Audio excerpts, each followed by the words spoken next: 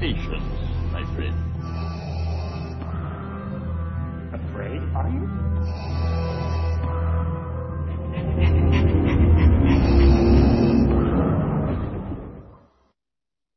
This station is being brought to you via Nullsoft Shoutcast streaming technology.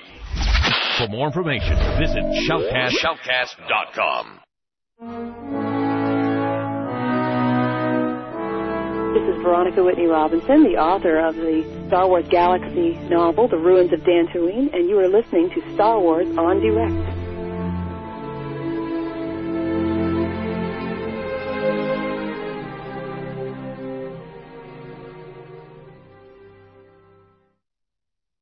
Citlan.net, c'est les toutes dernières actualités sur l'univers Star Wars. Plusieurs dossiers sur la saga. Des événements et rencontres entre fans. Un énorme forum de discussion. Une radio web à contenu 100% Star Wars, incluant une ligne ouverte en direct. Plusieurs concours ouverts au Québec et en Europe. Et bien plus encore. Ne résistez pas à la tentation du côté obscur. Cliquez sur le www.citlan.net. Legends Action Figures, the place for Star Wars figures and collectibles in Canada. Visit our website and compare our prices. We've got customers from all around the world and the best service around. Come meet the staff at our Montreal store or visit our website at www.legendsactionfigures.com. All prices in Canadian dollars.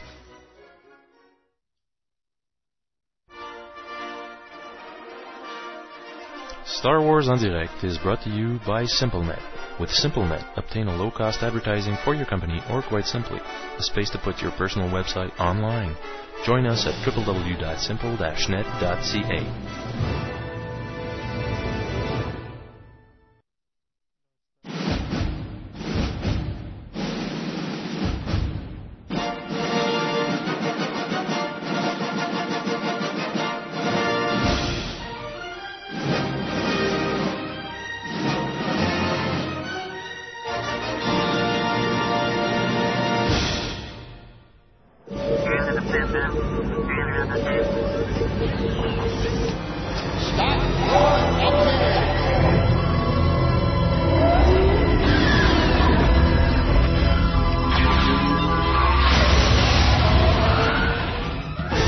Jam its transmissions. A communications disruption can mean only one thing. Here they come. The coordinate tractor beam is pulling us in. You may fire when ready. Commence primary ignition.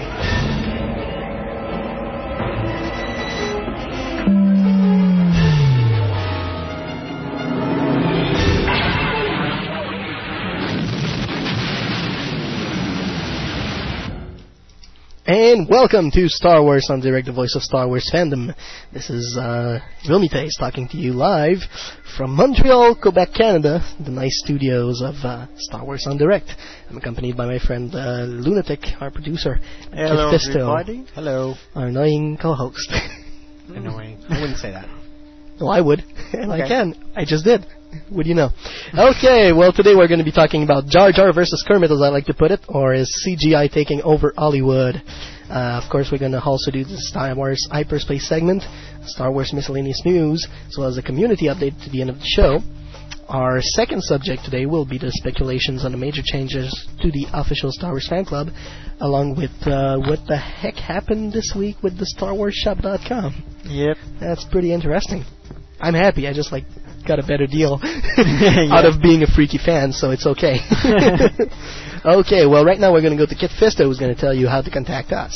You can email us at studio@swendirect.com, by MSN Messenger, swendirect@hotmail.com. The chat is on the main link on the main site, which is www.swendirect.com. And you can also watch us through the webcam, which is on the link on the main page. That's it. There you go. So, right now we're going to go to the little words of the producer. No. And, well, yes. I didn't put any. No, but you're going to be talking with me about this really great movie we saw. We will. All three of us. Yeah, you were there too. I've seen it twice. You've seen it twice, you lucky bastard. Yeah, I am. So for those of you out there who are fans of Elisha Cuthbert? Alicia Cuthbert? Is that how you would say it? She's on Kim 24. Bauer. She's Kim Bauer on 24. She's a Montrealer. She's actually a Greenfield Parker. Same thing. She's from the South Shore. She's just like next door to us. She did this great movie recently called The Girl Next Door, and we went to a sneak preview on Monday, and we had I've never had such a laugh in my for a long time. And I'd say the movie before that I saw in the theater that made me laugh the most was Old School. Yeah, and I think it's from the same director or producer or something like that. Yeah. They're involved in the whole process, but I think it's even more funny. It is. It's an American Pie type of movie. American Pie, American Beauty. Better. It's a mix. It's a mix of all the best things in American Pie and all the best things in American Beauty that just are coming together for one movie with one kick-ass chick and three great guys who are mostly new to Hollywood. Yeah, new actors. And they're really, really good actors. Really funny. I mean, my new idol is most definitely Eli. It's like the filmmaker in that movie is so cool. And it got a lot of cliche. A lot of the porn industry. That's right. So, basically, just to give you a little synopsis. So if you don't like the love story, you get something else to lean on. Can you lean on an oak tree, Danny? No, I don't go there. Okay, so basically, of course, the story is that there's this guy, and the neighbor just moved out for some vacation, and her niece comes in to do some house sitting. Now, he doesn't know it, and she's actually a porn star. What he knows is that she's really cute, and you get a little glimpse at that on the first night she gets there.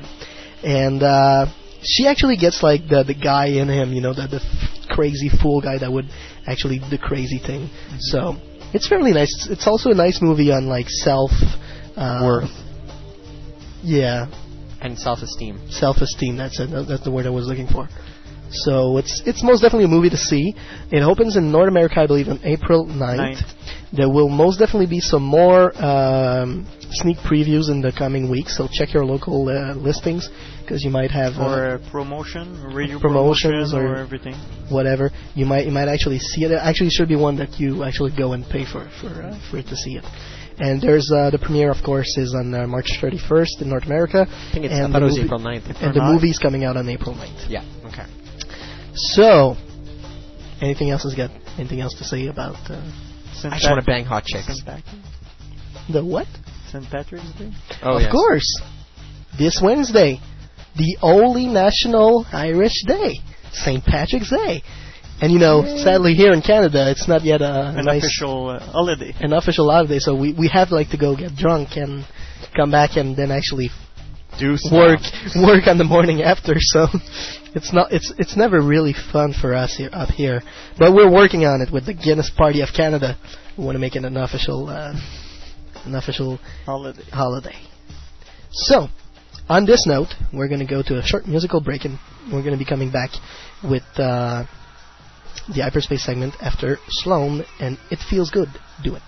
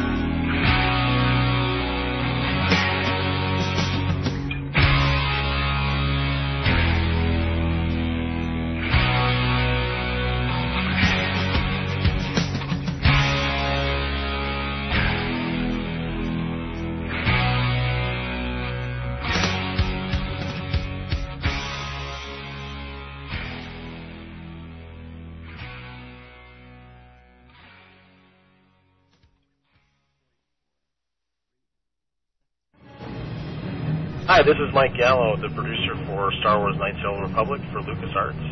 And this is Star Wars on Direct.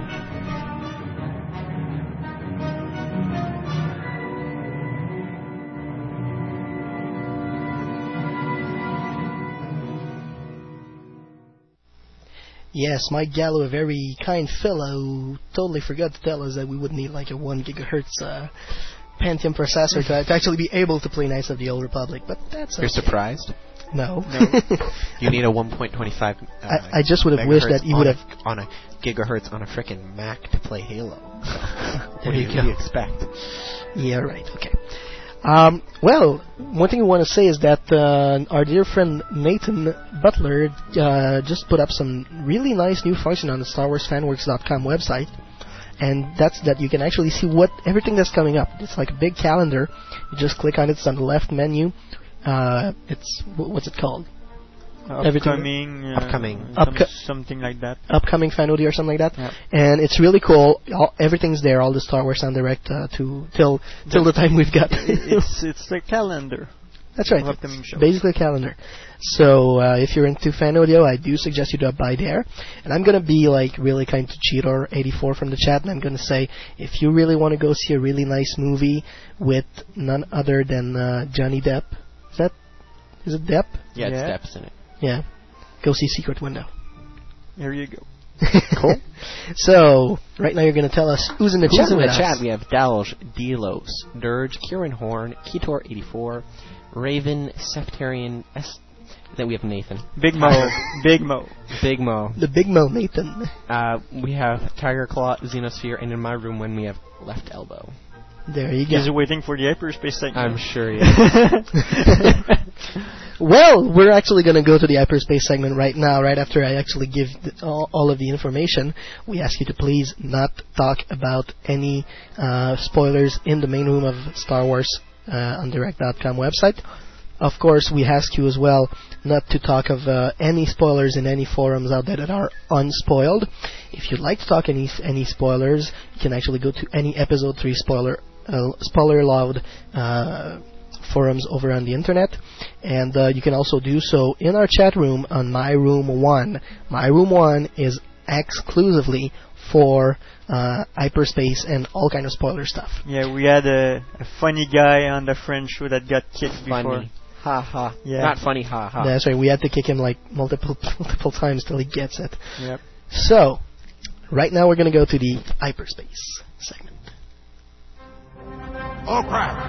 Prepare to jump into hyperspace on my mark. All right, stand by.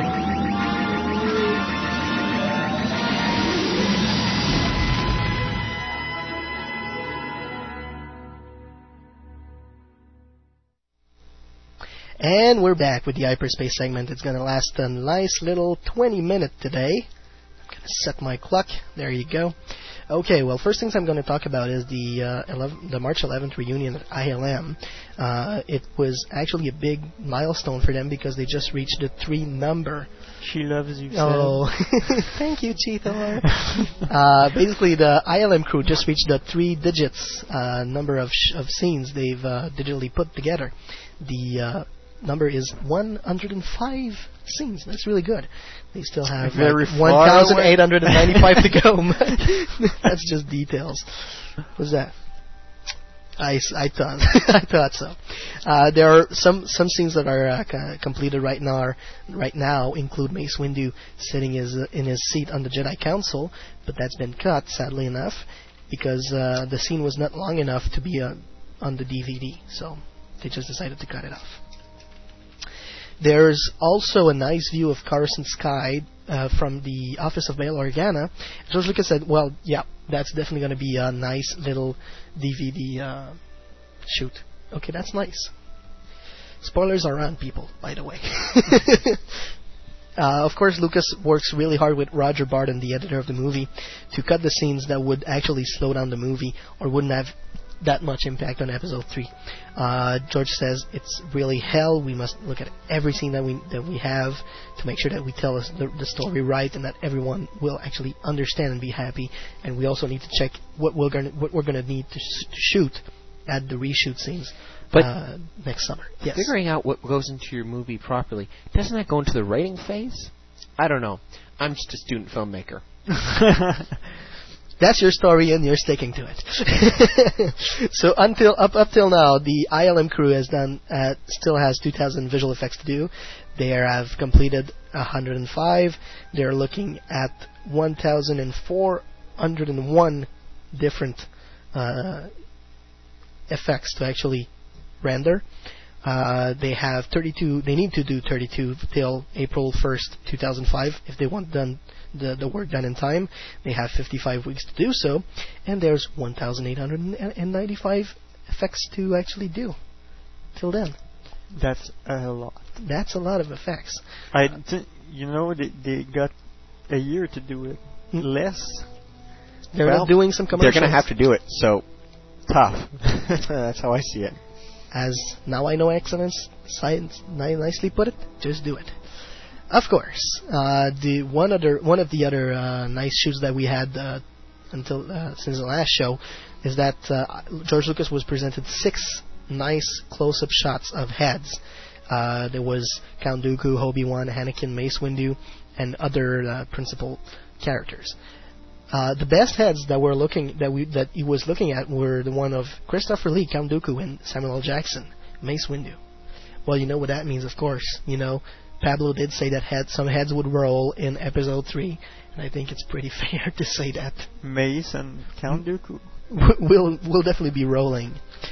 He was looking at heads 50 times the size that they will be used in Episode 2. And he thought they were really good looking. So, that's really nice. Another nice thing that happened over there is that one of the scene of the Jedi Council, we know that it's actually getting together, and now the window that are showing the Coruscant sky with the nimble, the clouds in the sky of Coruscant. And I've been watching too much Dragon Ball, because I've got like flying Nimbus in mind. Read the comic. I got all the comics. Pablo Gil is coming back as a Jedi Council member, and Kit Fisto will also be a member. Even Piel will be back as well. He will be under an holographic form, as well as Kai Adimandi, whom was present on the set of the shooting of the Jedi Council scenes. But he's also going to get the holographic treatment. But there's going to be some static during the retransmission. Therefore, we think that's when they discover all the things on the other planet, and it gets nasty, and they die. Die. During our last show, well, actually the morning of our last show on CBS, on CBS, there was none other than Mace Windu was there to promote his next movie, Twisted, and he was actually saying a little bit of Episode 3 thing. He said apparently it's almost finished. We actually shot it last summer. And he said that he actually received an email, a call from Lucas saying that he was needed for some reshoot scenes. So they already know that, which means they probably took some shot of his death. He also said, as we've heard so many times thus far, that the third Star Wars movie will be the darkest one. It will be the most bloodiest one, and it'll be the best. Blah blah blah. It will be blah. The most mature one. He doesn't say it was going to be the best though. But he dies, so of course it's not the best. He also hopes that it's going to answer everyone's questions. Nope. What's no Yoda's way. species? What's Yoda's species? That's never going to be answered. Yep. But George Lucas said never before, and he came back on his words. So. And for what? Prequels. For how the Jedi disappear and the ghosting. Well, they're never going to explain that. Yes, they will. Kind of. Well, we'll show you later. They will not. I'll come back to that later. The Yahoo website was giving a description of Jimmy Smith. And they put up a little Episode 3 extract. They say that in his role in the third movie, there's going to be there's possibly going to be a romantic liaison with Padme Amidala. Doubtful, so very doubtful. You'll love Pentagon. A Pentagon. I love Pentagon. Who's the fourth guy? Oh, whoops. Square. Sorry. Oh no, that's Obi-Wan. Okay. Put C-3PO in, and there you go. Oh no, R2D2. R2D2. Okay, the two droids count as one person. Of course, Organa was, as is briefly mentioned in the first trilogy, as being the adopted father of Princess Leia.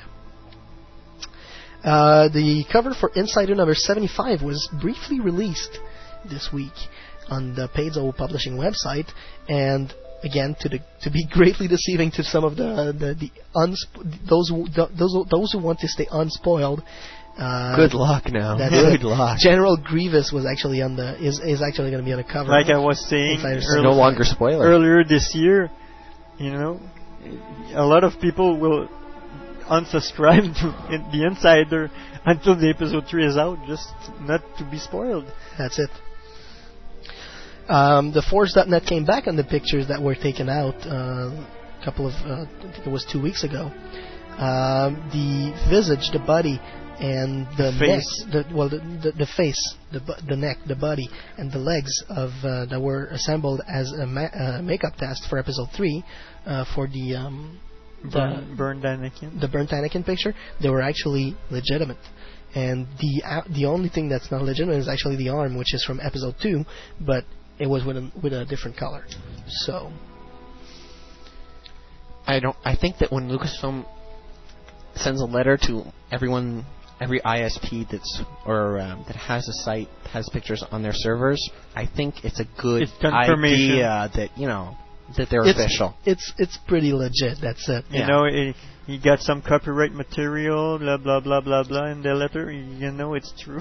Yeah, that's it. It's like you put on the Star Wars Insider cover. They don't say a thing.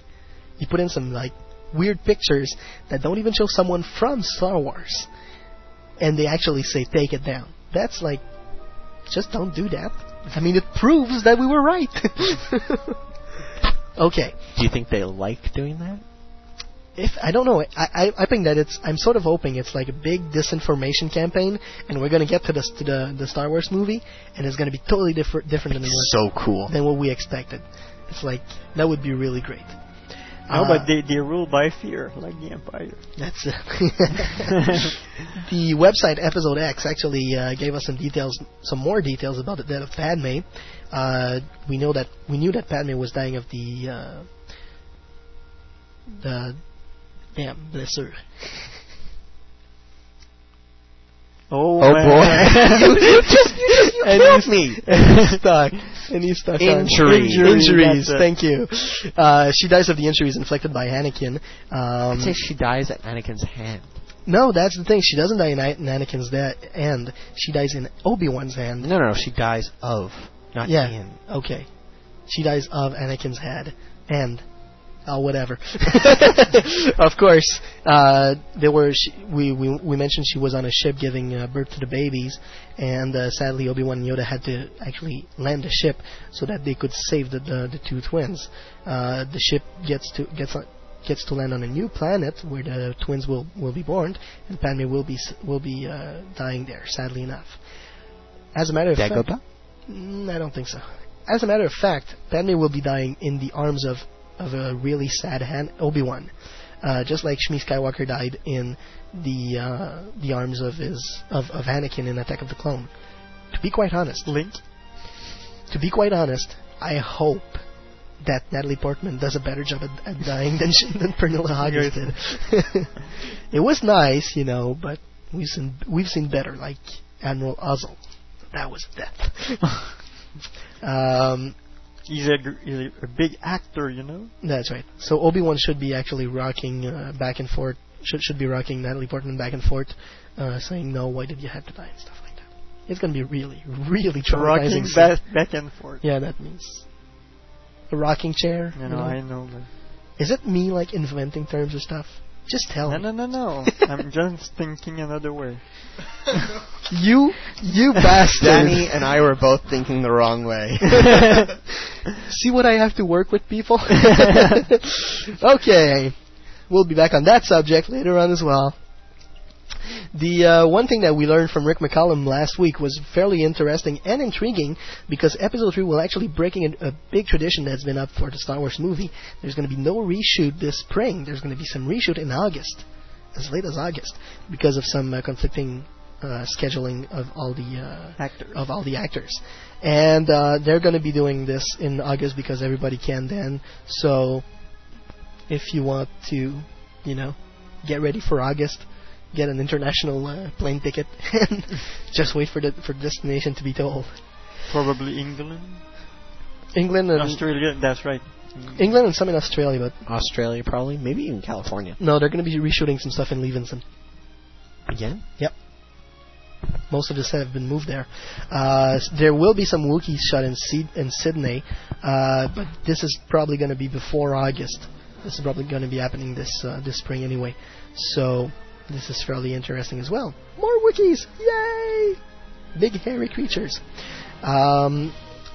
They also have the Grievous model, the General Grievous model, introduced in many publications, as was said before, and they don't have the choice. After someone leaked, it snowballed. That's it. So they didn't have a choice to put the new Trek cover out, the everything out. Yeah.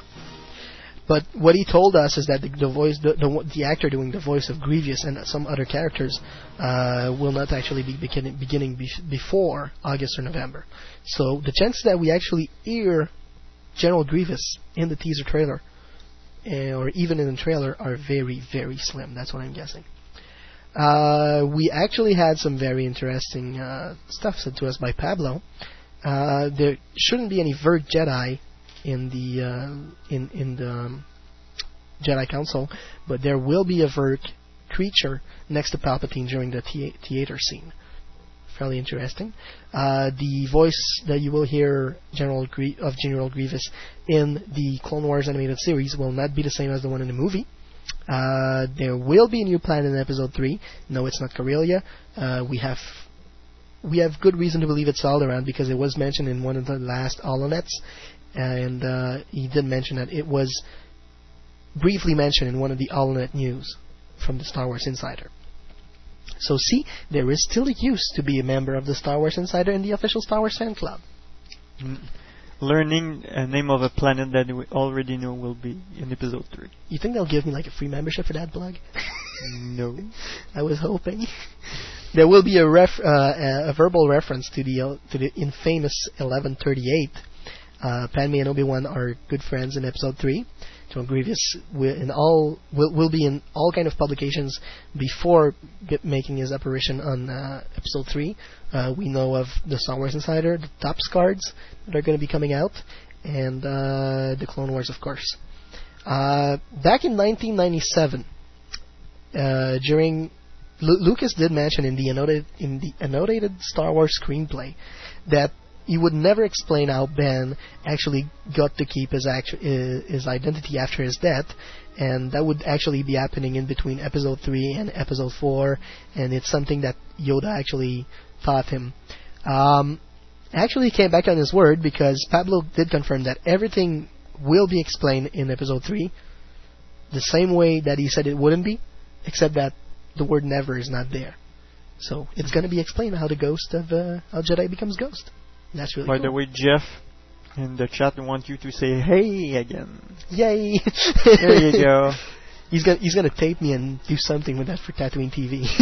A musical remix. Hey, hey, hey, hey, hey. There will be no Nagri in the movie, so those little aliens we were thinking about will definitely not be Nagri, which is really sad. I'm hoping they will be again a derivation of the guys from Close Encounter of the Third Kind. That would be a nice little wink to Planet Earth. No. And of course, General Grievous will actually be of a 1.9 meter high height. That's huge. That's pretty tall. So you don't want to mess with the guy. 6'5". It's high. High enough for everyone to be scared. Something interesting that was brought to our attention yesterday is our dear friend Brian here. Yes. Actually heard from someone he knows that that someone actually heard from Daniel Logan that Daniel Logan would actually be in Lucasfilm. Yes, he will be in Episode 3. In Episode 3. He didn't want to give away any direct part, but he says that he took a blaster and walked around saying, "Shh, I'm hunting Jedi." And we're supposed to see pictures of him in the Fett costume before Comic-Con. Okay. I got a really hard time believing that. But we'll just give it the odds. Benefit of the doubt. The benefit of the doubt that he might have been because he was on set. Pablo actually said it was only was purely as being a fun visit and all. And maybe he got to walk around with a Boba Fett helmet or something, because there's been an awful lot of Boba Fett helmet on the set of Episode 3. So who knows? What if they're going to put on the costume CGI? I don't know. But Boba Fett is in the Boba Fett A New Threat with Grievous. Maybe he's gonna pursue that on the Mm-hmm. There you go. Who knows? Who knows? George knows. He's the only one who does. I think even George knows. Well, that's what I'm saying. I'm saying George knows. I'm He's sure the he only doesn't. one who does. Pablo also answered some other question to stay on Pablo's topic for the next couple of minutes. Will Queen Amidala be leaving a safe haven to get her life in peril? Yes, she will. Will there be any Ithorian in the movie? No, they won't be. Thus far, there's none that had been filmed. But with the digital technology of today, which is our main subject, who knows? Some might just pop up. Will Mace Windu be dying alone, or will there be other dying at his side? He will not be alone, but he's going to be the one who is going to live the longest. So, I just can't wait to see that scene. It's going to be so two Jedi coming in Palpatine's office with Mace and Anakin. That would be so kill them nice. all. Killing them all. Yeah. How many Jedi pilots will be in the space battle in the beginning, and will they be talking like they did, like the other rebel pilot did on the Battle of Yavin? Red 5 standing by. That's right. Ben standing by. Ben, that's your real name. Oh, now everyone's gonna know it. Yeah, that's not gonna happen. But in any case, there will be only two pilots talking, and they will be talking with other pilots. We're assuming Anakin and Obi-Wan and clone pilots. That's right. There was a word from the script that Pablo gave us away. It was magnetize. So, I don't know. What the heck is that gonna be? In Star Trek, they they polarize the hull plating. Yeah, it's magnetize. What could be reverse changing like a transformer? Magnetize. Transform. I don't think that's gonna happen. Nope. Pablo has not sadly been asked to do a cameo in the movie. There shouldn't be any contests pretty soon for the hyperspace member, but if there's one, it's going to be one to win a trip to the UK for the end of April. JediCon, anyone? Will there be any Botans in Episode 3? JediCon is in Germany. Yep. You said in the UK. Well, that's in the UK. But isn't Germany close to the UK? No. No. France is closer. Yeah, but okay, it's in Europe. So just spare me, please. It's probably about an 8-hour drive. Still, it's just like he said that. I'm just saying JediCon because that's the closest thing, but I'm not even sure of the timing again. In any case, I'm going to go to the last little piece of information. Will we see the Phantom Menace and Attack of the Clone reprinted for the theaters in 2005, just before Episode 3, just like a Trilogy Tuesday kind of thing? There's no plans for that thus far. There's money to make, so it will probably happen. Petition on it, people. Just petition on it. Whatever.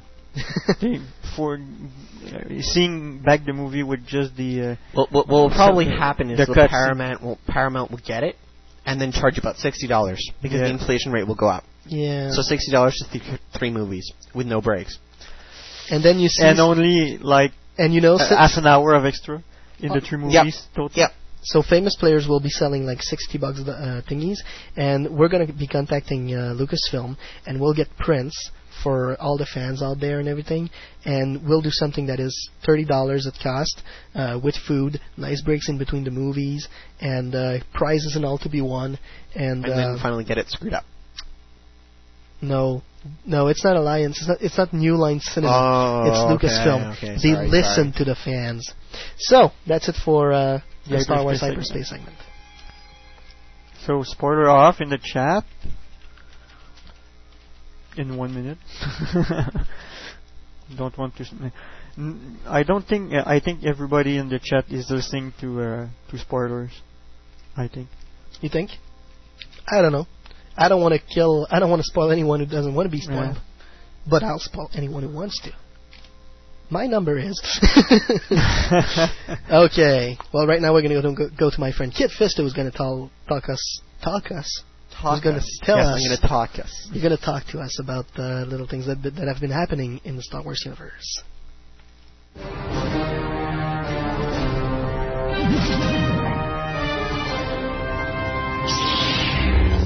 Master Fisto, trust your insight, we do.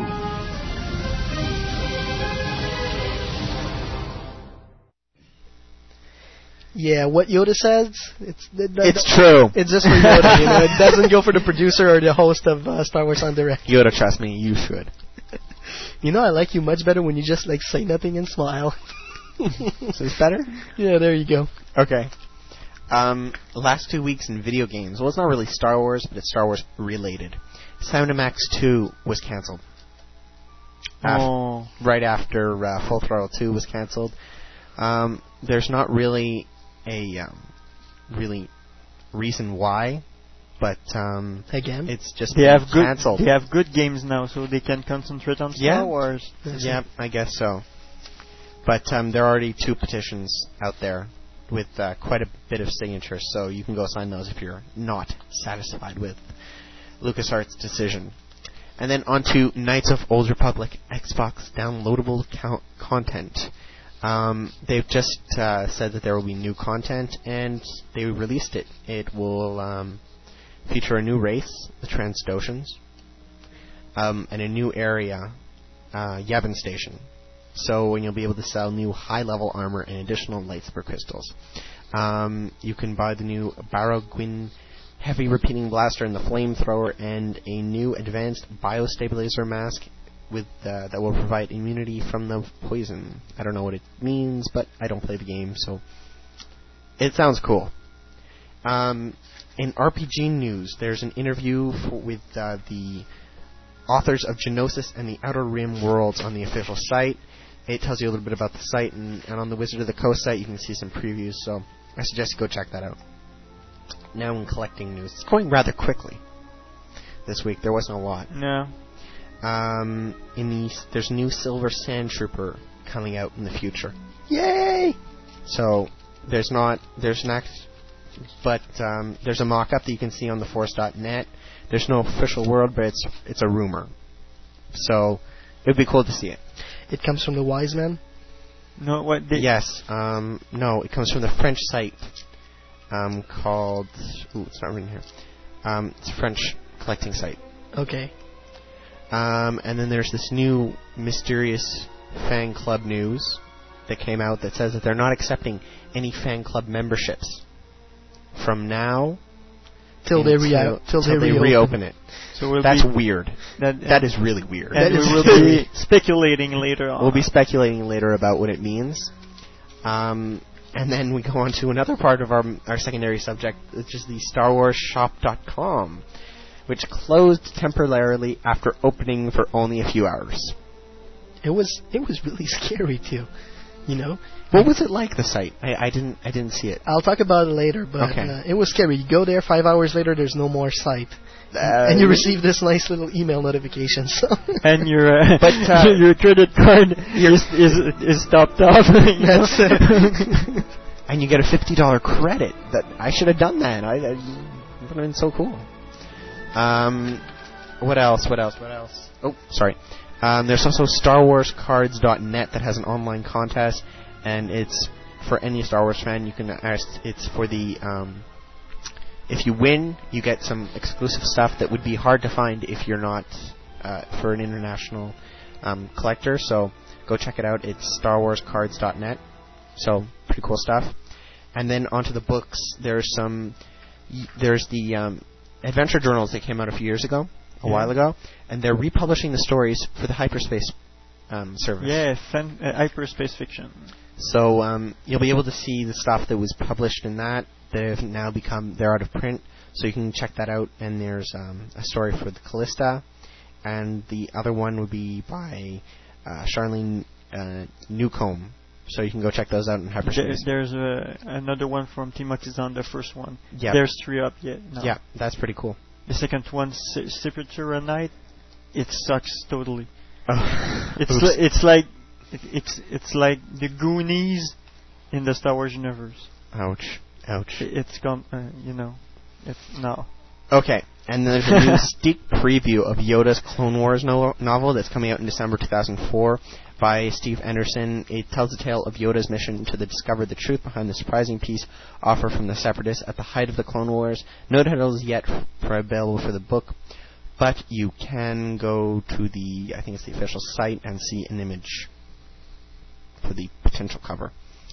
And then there's a new Status Deception synopsis. It comes out in June, and it is the Confederacy is trying to get its hands on some very special battle droids, and the Republic is determined to stop them. So Obi-Wan Kenobi is sent to find out Ord Cetus, manufacturer of the droids, his mission, diplomacy. But if diplomacy doesn't work, he will use any means the Jedi can to help keep these potential super dangerous weapons out of enemy hands. And diplomacy can't work. Someone is pulling the manufacturer's planet's strings. Someone with an agenda all of his or own, which can't allow for either side to win control. As Obi-Wan and Jedi Master Kit Fisto undercover the secret plans layer by layer, Obi-Wan learns just how much he can trust a clone warrior, and just how reprehensible war can be, especially in the face of true honor. I'll assume droids is a British thing. That's what it says. I don't know what that means. It's a British thing. Obviously. Okay. Who are we to judge the British? Hey, Delos? On to the DVD. So we have the test packaging that came out, which was quickly taken off the internet. It looked pretty cool. What do you say, Seb? The test. The 3 box set. The 3 box set. I didn't actually get a look at that yet. Are you serious? I yet have to get the images from someone. Danny's reaching for them right now. Try, Danny, what did you think about them? They were cool. Not in the traditional Star Wars way, but... No, I thought they were okay. That's it. What I heard about them was actually from the same person who told us about the scoop we're going to be talking about later on. Which concerns what? The original trilogy on DVD. Really? And what other subject? Episode 3, maybe. Oh my gosh! But it's no spoiler. In any case, these 3 covers were actually the covers of the French. The French DVDs. It didn't confirm it, but however, he supposed that. That's what he supposed. However, Pablo Hidalgo on his last FAQ just recently answered that these covers had nothing to do with the ones that were going to be published.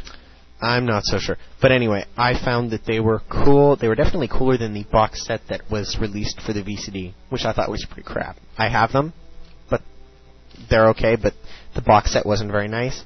And Lucasfilms be very serious. And this is the pre-sale date. About the street date, they're going to be really tough on this.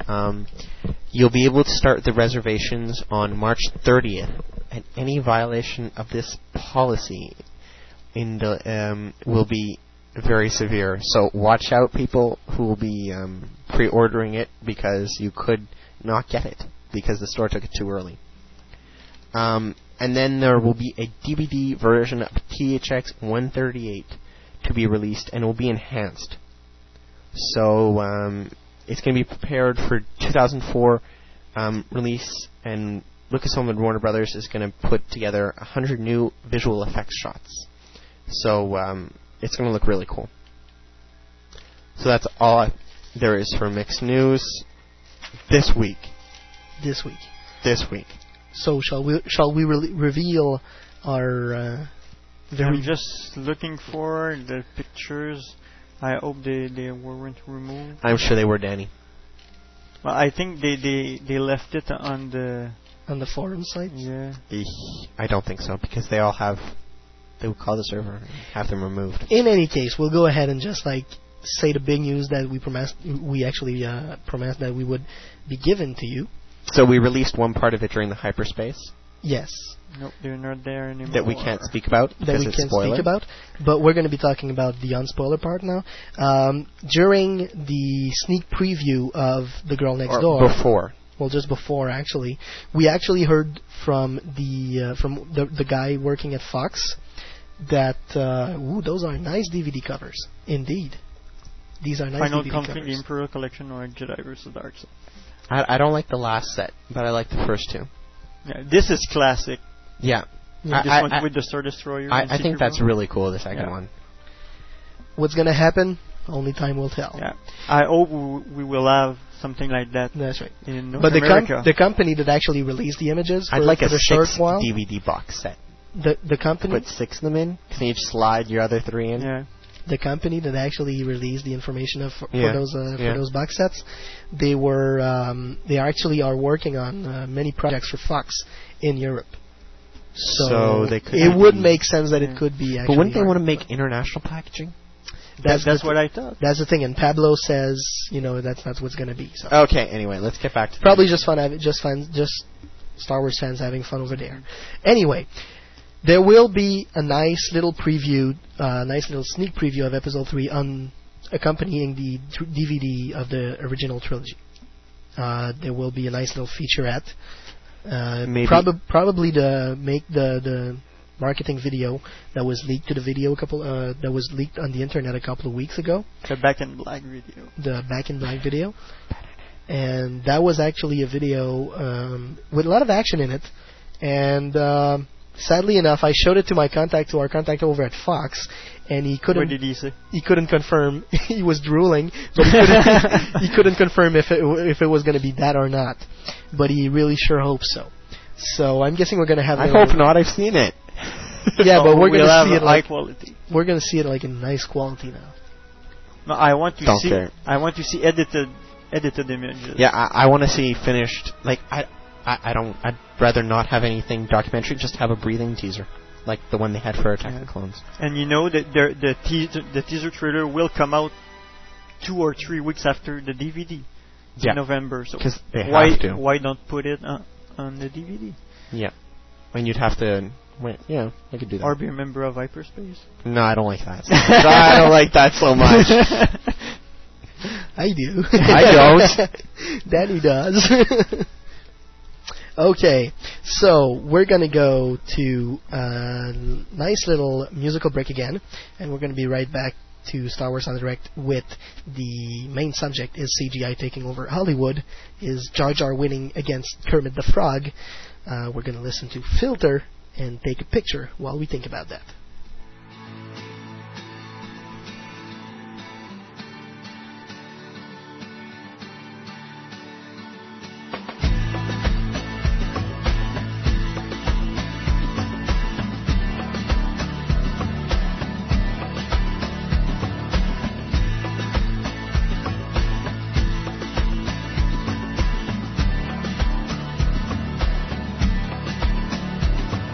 Awake, oh my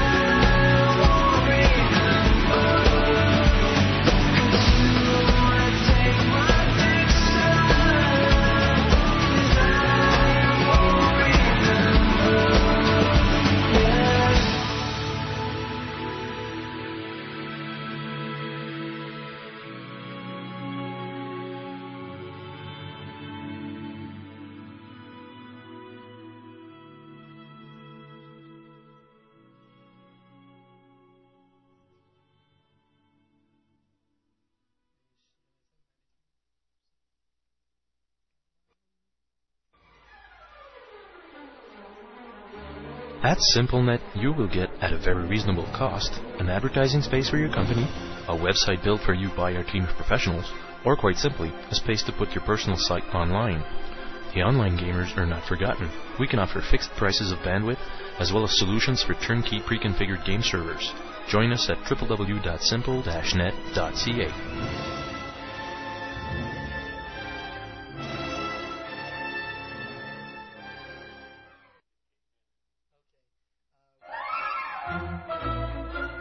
Hi, this is Steve Sansweet, and you are listening to Star Wars en Direct.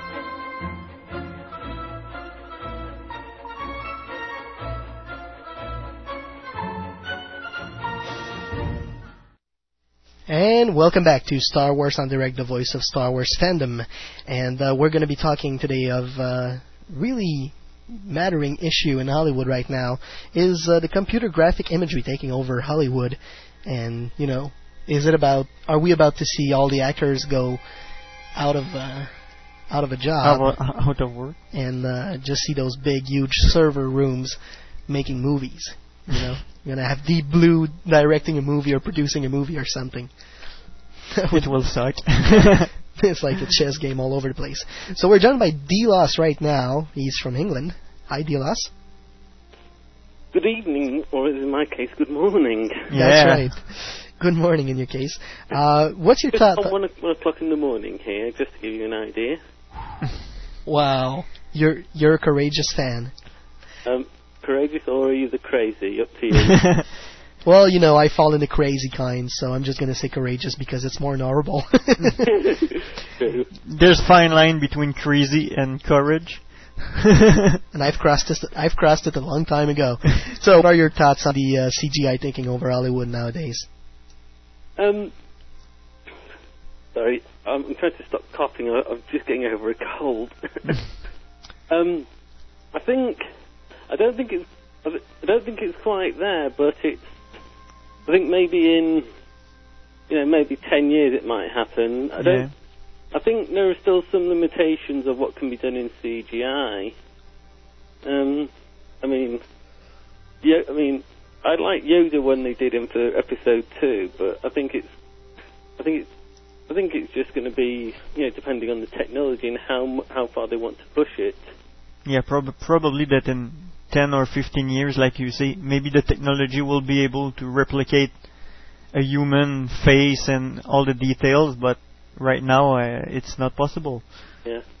I mean, as someone in ILM said in a behind-the-scenes thing, I can't remember, it was on TV, is they said the only limitation is your imagination, so if you take that to the full limit, you can imagine how taxing that's going to be on to the CGI in the end. That's right. Well, CGI is indeed giving, like, all producers all over the world a big, unlimited... A bigger palette. A big Pandora's box of unlimited imagination, if you want to put it that way. But, is that really where we want to go, or should Hollywood actually just keep to clay models and miniatures and dioramas and stuff like that?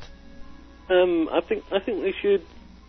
I don't think we're ever really going to see a complete use of CGI, because some things can't be done as well in CGI as can be done with models. I mean, ILM still use models for things, don't they? Mm-hmm. So yeah, there are still things that are faster to do with models than all CGI, like backgrounds and. That's right. Made paintings are used in every kind of movies, not only sci-fi movies, and it's really incredible the job that is done of painting on glass some backgrounds. That's just amazing. However, can it really be done a bit faster by I'm gonna say Dermot Power over at ILM over at the costume shop with Trisha Bigger did a really, really impressive job at working really fast for some of the art of episode 2. Is it helping them, or is it like shooting them? Is it like shooting themselves in the foot? What? Excuse me. Yeah, no problem. I've had 2 colds in the last month, so. Well, you should be in bed and like getting some broth into your system. I'm not like that. I refuse to let a cold get me down. That's a good thing. I do that too. However, there's a limitation to Buckley's power. Yeah. One thing that really comes to mind when we talk about CGI versus Hollywood. Do you think it's more the actors that are afraid of losing their job or the stuntsmen? Probably the actors, I think, because eventually, who's going to need an actor? They'll just be needing people to do the voices, and I mean, they can probably use their facial expressions if they want to be that. They want to go to that level, but eventually, in the end, who's going to need an actor except for voices? Yes, but who's going to lose their job first? If we're looking at the near future, is it going to be the stuntsmen or the actors? I think maybe the stuntmen first, for the more dangerous stuff. Yes, they're cheaper. It's easier to. It's safer. No, it's safer. Safer. Sorry. Yeah. To replace them with CG characters. Indeed. Yeah. But you got also the artisan, the working staff who built model and everything. Probably they will lose their job before the actors. The carpenters and all? Yeah, carpenters and everything. If it goes to that far. The set builders. Yeah, if it goes that far. We're far from that, I think. But yeah. You also I think it's going to be a few more years before CGI totally takes over, but it's slowly getting there. Yeah. Okay, so you think we can hope to see some more Final Fantasy the Spare Within kind of movie in the really near future? I haven't actually seen that, but I've been told it's amazing. It is. It's at some points. There's some close-up shot of some skin that can really make you believe it's real actors actually. Well, actually, I have to say I heard about this movie and I saw some footage from it in trailer and I thought, oh, that's good. I didn't realise until it was a thing on another program where it said it was all CGI. I didn't know it was CGI when I saw a trailer for it. Okay. There you go. You see, there's a lot of special effects that are done with CGI, but you don't even see it. Like just in Forrest Gump, Island did a lot of special effects for Forrest Gump, and you almost don't see it. Sometimes it's just something as stupid as a sunset, and sometimes it's something as complicated as a spaceship or a plane or something like that. Yeah. And do you think that the piracy on the internet will increase when all the movie go digital? Probably. I don't know. It might do. I avoid that sort of stuff. Okay. Well, you don't know. It won't stop anyone. If someone wants to capture something, some footage, and then pirate it, it'll stop. Who's to stop them? They'll get there somehow. Not that I'd download stuff anyway. Indeed. Okay. Well, thank you very much for your comments. We're going to let you go make some broth for yourself and take a nice... have a nice... try to have a nice... and a nice vacation. I hear you're going away for a month or so? Oh, it's a bit more than that. I'm actually going to college to get computing qualifications, and it's going to be for up to 26 weeks. Oh. Wow. Well, we're going to be missing you. So I'll be... To give you an idea... When I start there, I have to drive. It's an hour and a half drive to the college. And your time, it will be 1:30. I have to get up in the morning. Well, if you have access to the internet, at least send us an email for your comments on the different subject. We will read it on the air. I'll be happy to, because I won't be able to listen to them live, but I'll be able to download them the following weekend, because I'm staying on site during the week. Okay. We could probably start a special delivery system just for DLOS, Oh. He gives us his address and we burn the Star Wars on the Rec show and send it to him. Alright. Okay, well, thank you very much. My pleasure. Goodbye. Bye. There you go. Okay. So let's talk a little. Hello. I'm back. I think Kid has something to say. I do? Well, I don't know. You just took the microphones in such a manly way. No, but what we could try to imagine. Is it more expensive to do? Is it cost effective? Yeah, okay. To make movies completely CGI. Yeah. I don't think so. I don't think directors are going to want to do it. I'll tell you why. Because there's something about film with filmmakers. There's 5... It's just something.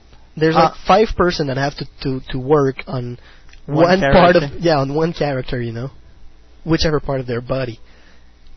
But it has to be done. And that's 5 people that could be replaced by only one actor. Exactly. An actor could do it in 5 minutes or 10 minutes, 15 minutes, repeating the scene. Yep. While it will take some people like ILM is taking very long time, just for the addition of... You can just, remember that shot in the making of episode 2, where there was this woman she was just trying to get Yoda's finger movement properly. It's not realistic. You can't do that for every shot. One day we'll be able to do it. And there's so much work with almost all CGI movie that the post-production it's long, and it's very long to do movies. Is it more expensive to do an all CGI movie without paying actors, or paying actors and doing less CGI? Yeah. I suppose that the animators must have more than average salary, I suppose. They have maybe not. they actually make something like when you begin there, I'm guessing at least $25 an hour. My friend works in a digital effects shop, and he's what does he do? He works with Shake. He does the digital layers, and he's an inker. Not quite, but almost. Almost. He's putting texture on models. He does the digital layering. Okay. He uses Shake, and he gets $20 an hour Canadian. 20 Canadians. So that's it. That's not that. It's $16, $16 an hour when you begin. 18, realistically, if you transfer it properly. When you really begin in the industry. Yeah. And it can I don't think he hasn't graduated at Cégep though. I don't think they have beginners doing those big movies. No. Well, if someone isn't given the chance at one point in his life, he'll never be able to make experience. Usually people, how they get in is through their portfolio. That's it. And working their way up, going from PA all the way up. There you go. Yeah. Getting caught. But do you think there's too much CGI nowadays in movies? I don't think so. I don't have a problem with it. It's just another way to get around problems of realizing what you see. Yeah, I think maybe there's a little... They put maybe too more CGI. There's a lot more there's too much CGI in Star Wars. Instead of developing a story. Yeah.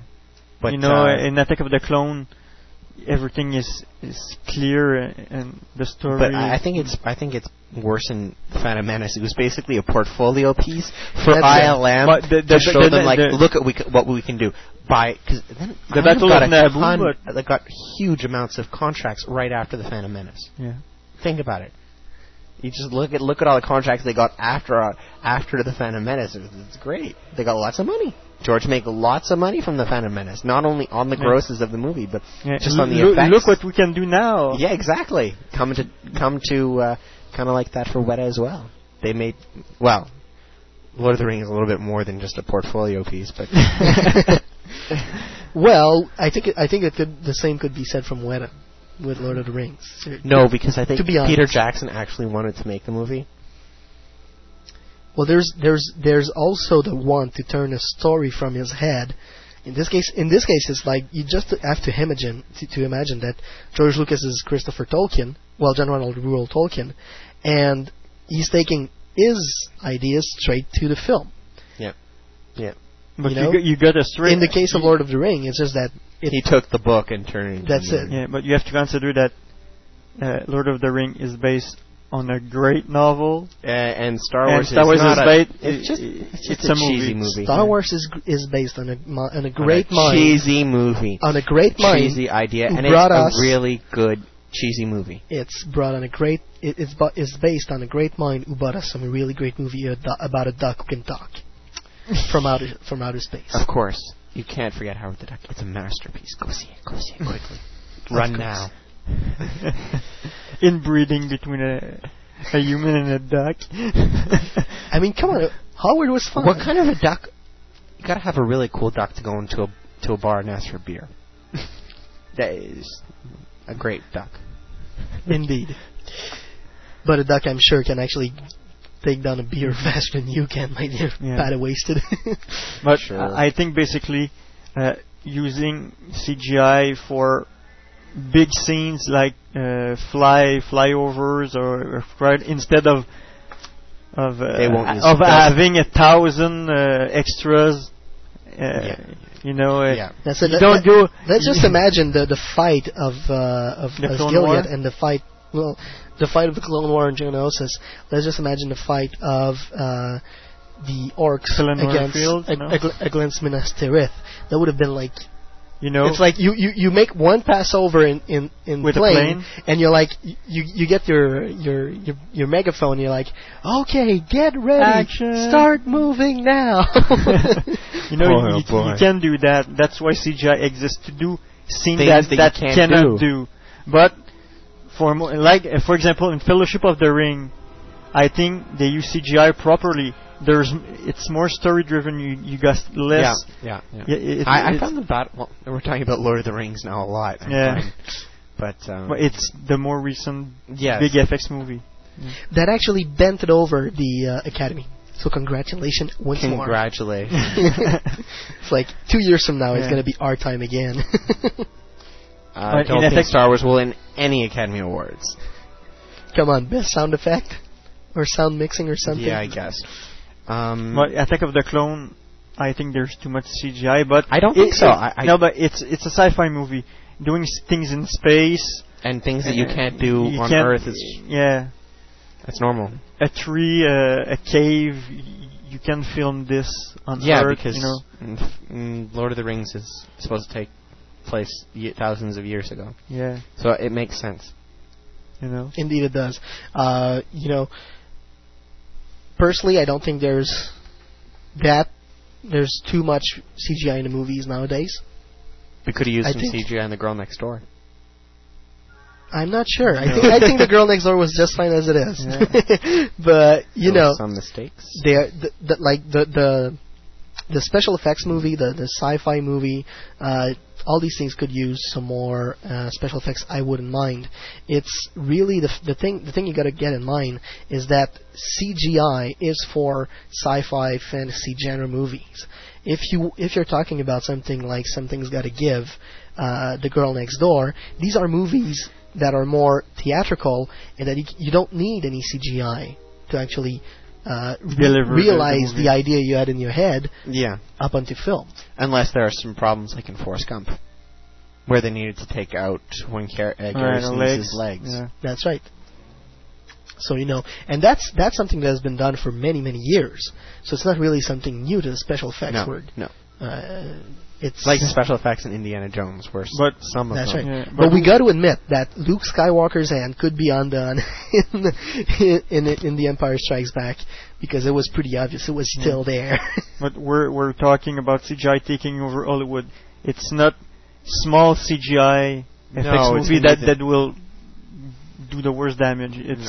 It's big movies like Final Fantasy, all CGI, and Lord of the Rings. I guess. But you know computer animation. Yeah, that's it. Like Finding Nemo, but that's another kind. Itself. Yeah, that's Final Fantasy to me falls into the computer animation. Yeah, movies. I don't think it's CGI. And even the next Final Fantasy movie, Final Fantasy VII to Advent's Children, it's still a computer generated movie. It's not a film in itself because it doesn't they don't need to hire any actors to actually film the actions of the characters they put on screen. They need to hire voice actors to put nice sounds to the characters we see on the screens. But that's all. And that's just more job for today's actors, because many of the actors in Hollywood will actually do voice jobs, and just as well as any other actor job. Just like Billy Crystal did, I think it was Mike in Pixar's Monster Inc. Yep. And John Goodman did Sully. That's right. And who did the voice of Finding Nemo? What's his name? Ellen DeGeneres. Ellen DeGeneres. Yeah, she was in that. And I don't know if William she was Dafoe was in yes. that. I loved Finding Nemo. It was really funny. So, this is like one category totally apart. We cannot really say, Pixar and Steve Jobs are taking over Hollywood. But I think I don't think that's a bad thing, but that's in another tangent. Yeah, but I think Final Fantasy is the first milestone to what could I would replace the actors. I would. Yeah, I guess. The first milestone. They're not there yet, I'd even say Toy Story. Toy Story was before that. And Toy Story was beautiful. Toy Story was beautiful. It was still caricatural. But yes, that's it. but the humans that were in it weren't. No, they still look like yes, it they still look cartoonish animation. Yeah. That's it. It was a Disney movie, No, Crowbar, right there, Pixar. Yeah, but Disney distributed it. They're over now. That's it. It was Disney's Pixar's Toy Story. I guess. Not Pixar's Toy Story. But that's the thing. It's like it's still the caricatural way of portraying a human in that kind of movie, just like they used to do so with like comics. Yeah, another movie that CGI is too much showing. You got Spider-Man and Hulk, and the Hulk. God. I still haven't seen the Hulk, and I'm not looking forward to. I'm not going to see it. I just saw the preview, and it's so obvious that it's CGI. Or in the Mummy Returns, the Scorpion with the oh yeah, the Rock torso, so horrible. It's so unfinished. I know, and unpolished, and not that's very it. nice. So if you're doing a big special effects movie, do it right. Or or don't do it half-assed. Yeah, that's it. Don't show it if it's not well done. It's not the first Starfighter anymore. You can put a little bit more money into it, and you can get a nice product. Yeah, you would indeed get a nice product, but I'm still hesitating about this because I'm pretty sure that yes, sometime in, I'm not going to say near future, because I don't want to say in the next 15, 25 years. Mm-hmm. I'm thinking way over that. You're thinking 50 years from now? At least. It will be the Matrix in 50 years. What are you thinking? Sim 1? Did you see that? No. It's a movie where Robert De Niro creates this computer program. Oh, the actress? Yes, the actress. The virtual actress. Yeah. My sister watched it a million times, but imagine she's totally not real. Mm-hmm. But there is actually an actress that plays Sim 1. Yeah. So, but imagine that a virtual actor, a company build a great model that it's easy to animate. Yeah. And this model is sold to movies to use as an actor. You know, an actress. An actress or an actor. Simone. Simone. Did you see that? No. And it's the same as actors, so but it costs not $1 million or $10 million per movie. No? It costs a lot more to make it. Make it photorealistic. But you can sell it. But the idea for this show came because I saw an interview with Andy Serkis, who was the actor behind Gollum on the Lord of the Rings trilogy. He was snubbed at the Academy. Yes. Oh, yes. Andy, if you for some reason listen to this show, you should have gotten more than what he deserved. Sean Astin, Andy Serkis did the best job on that movie. That's right. They're a great example of why a CGI character needs an actor behind it. That's exactly. Right now. Because without Andy Serkis behind Gollum, I don't think they could have done a convincing Gollum. No. Because they even use his facial. You can see facial traits in Gollum, and you can hear his voice and his movements, and it's just so everything fluid. was captured, right? Exactly. That's it. So And they used pictures of him for the base of the. I think facial Gollum is the best thing CGI ever made right now. I think so too. You know. Screw Jar Jar. No, Jar Jar. You know, it's easy to do a creature that's not human-like. Like, I wouldn't. Gollum. Not easy, but easier. Yeah. Gollum is human-ish. Yeah, human-ish. He was human. It's like a human on heroin, you know, for 40,000 years. Little less than that, but still. Basically, the fact came that he made a really nice comment when asked that question, do you think CGI is going to take over Hollywood? And he said, there's no way that's going to happen.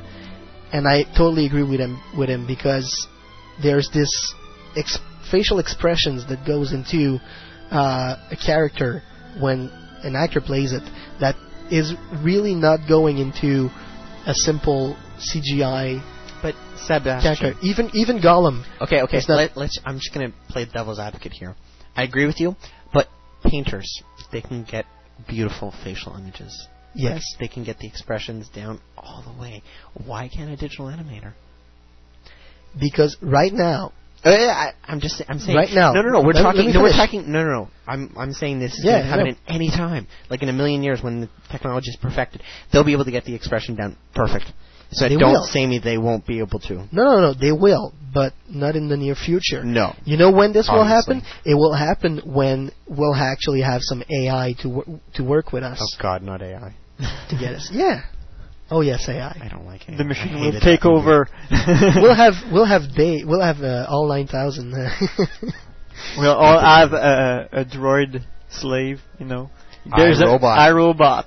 The film with Will Smith, but I think it's taken from the animatrix. No, but it's taken from Asimov. Yeah, yes. The robot who's decided to get back at his owner.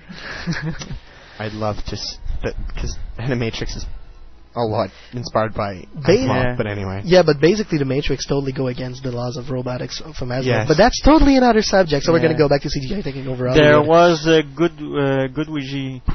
Hey, have they talked about Tron? Did you see the first Tron? I didn't see Tron. I was too young. I'm sorry, and I don't want to see it. I see it. It was... You know, it's a Disney movie. Yeah. Is it like that Spy Kids movie, 3D? No, it's very old. I really don't believe so. I don't know. But you know, I think it's weird in this way that you have those people being like aspired somehow into the computer circuits, and they have to fight their way out. There's been so many movies like that now. Yeah. The Matrix being the most recent. Yeah, but it all came from that one movie, you know. Yeah. And it's incredible. The special effects are interesting. There was some painting CGI, if you might say, you know, from facing over, but that's about it. There was no major CGI scenes in Tron. Maybe a little blue screen. But I think that actually the first movie you really used CGI was The Last Starfighter. The Last Starfighter. The titles. It's been on. Watch TV a little bit more. Watch Danny. Okay. It's on every now and then. Remember, like it was like a game like Space Invader. And this guy comes and he tells him, well, it really does exist, and it's just a training program. It's really cheesy, but... Oh, my God. It's entertaining when you're 8, 9, 10 years old. Okay. And it was the first movie they used CGI for the ships. Oh. Because it was kind of cool. Before Star Wars? Star Wars, it was they models. They didn't use CGI in it was models, Star Wars. Yeah. Late 80s, early 90s. Yeah. Okay. That's another thing. Why Episode 3 does not lower the number of effects to have a more original trilogy feel of the effects. You know? I think they'd have to do a special edition like one with cheesy, horribly made CGI. Not to get it to look like these special editions. No, but just less effects, more story. You know, I don't think that's the feel of the original. No, we know the film with a lot of blue screen again. So it's not because the movie has over 2,000 special effects. I'm not saying it's going to be bad. It's going to be like less human feel, or that it's going to be less, that it's going to be emotionless or something like that. I think we were proven that by just by the look of Return of the King. And I do agree with Danny that it's basically for flyover shots. You got to use CGI. Big vision like that. Characters, I don't believe that Jar Jar is. No, but aliens, creatures, vehicles, and cities, and everything. That's really easy for animators because there's no texturized skin or anything. But I'm wondering, for the Alien vs Predator, will they use CGI? Probably half the time. There will be some CGI. There will most likely be some CGI. Has anyone seen the internet trailer? Yes. I saw the featurette. No. The trailer just came out this week. Oh, okay. I think it got pulled. Why? It was too gore? Too soon. Okay, too soon. Anyway, Sebastian's happy that he saved it. Okay. Show me after the show. I don't have it on my laptop. Anyway, that movie will be interesting to see because the originals were made without CGI. Yeah. That's it. Well, the Predator, that's easy to put a guy in the suit. Yeah, it's easy. The Alien, it's a little bit trickier. Well, the Alien, the original, is much more of an ambience. Yeah. And they didn't really have to show the alien a lot. Yeah. I didn't see the other ones, though, I can't say. What really they used pisses CGI me off. Actually in the last Alien, I think, Resurrection. Yeah. What really pisses me off about this entire story is that you got all the critics in Hollywood shouting at George Lucas, don't use CGI that much, you're going to take over our actors' jobs, blah, blah, blah. When in 1963, Jim Henson went on the show, the Jimmy Dean show, with Wolf the dog. Is he like, your dog is taking the place of an actor? No. When he came up with his movie with his Muppets, with Sesame Street, was he taking the job of some actors? No. No, he was creating other jobs. He was creating other jobs, and that's exactly what's happening with digital imagery, with CGI. Yeah, but puppets, it's not real. Puppets are not real, and that's exactly where I was going. Puppets are not real; they don't look real. They cannot replace a but human. But CGI could actually look real, and sure, you can mostly replace a human with CGI, but you don't want to do it. The Alien vs Predator trailer is supposed to be back online. Okay. So, we'll take a look at it. I'll tell you if there's anything that's been pulled. But that's it. I think like CGI is actually it's a tool. It's not something that you must actually make a film out of. Just CGI. It's a tool you can use to actually put your ideas on paper, on film, and get on better. The big screen, and just get it better. And to actually talking about getting better, I actually watched Star Wars Episode 1 and Star Wars Episode 2 back-to-back last week. It's incredible. Just difference? Just Jar Jar Binks is different from one to the other. Of course, it's been 10 years. But I should smack you for that. No, I mean, look, the digital look of it is different because you can actually see a really big difference. And I hope that the step they will take for Episode 3 will be just as big, or at least half as big as the one they took from Episode 1 to Episode 2. Well, of course, it won't be 3 years. You really want me to throw you out the window? But did you like the Gungan versus the Droid Army?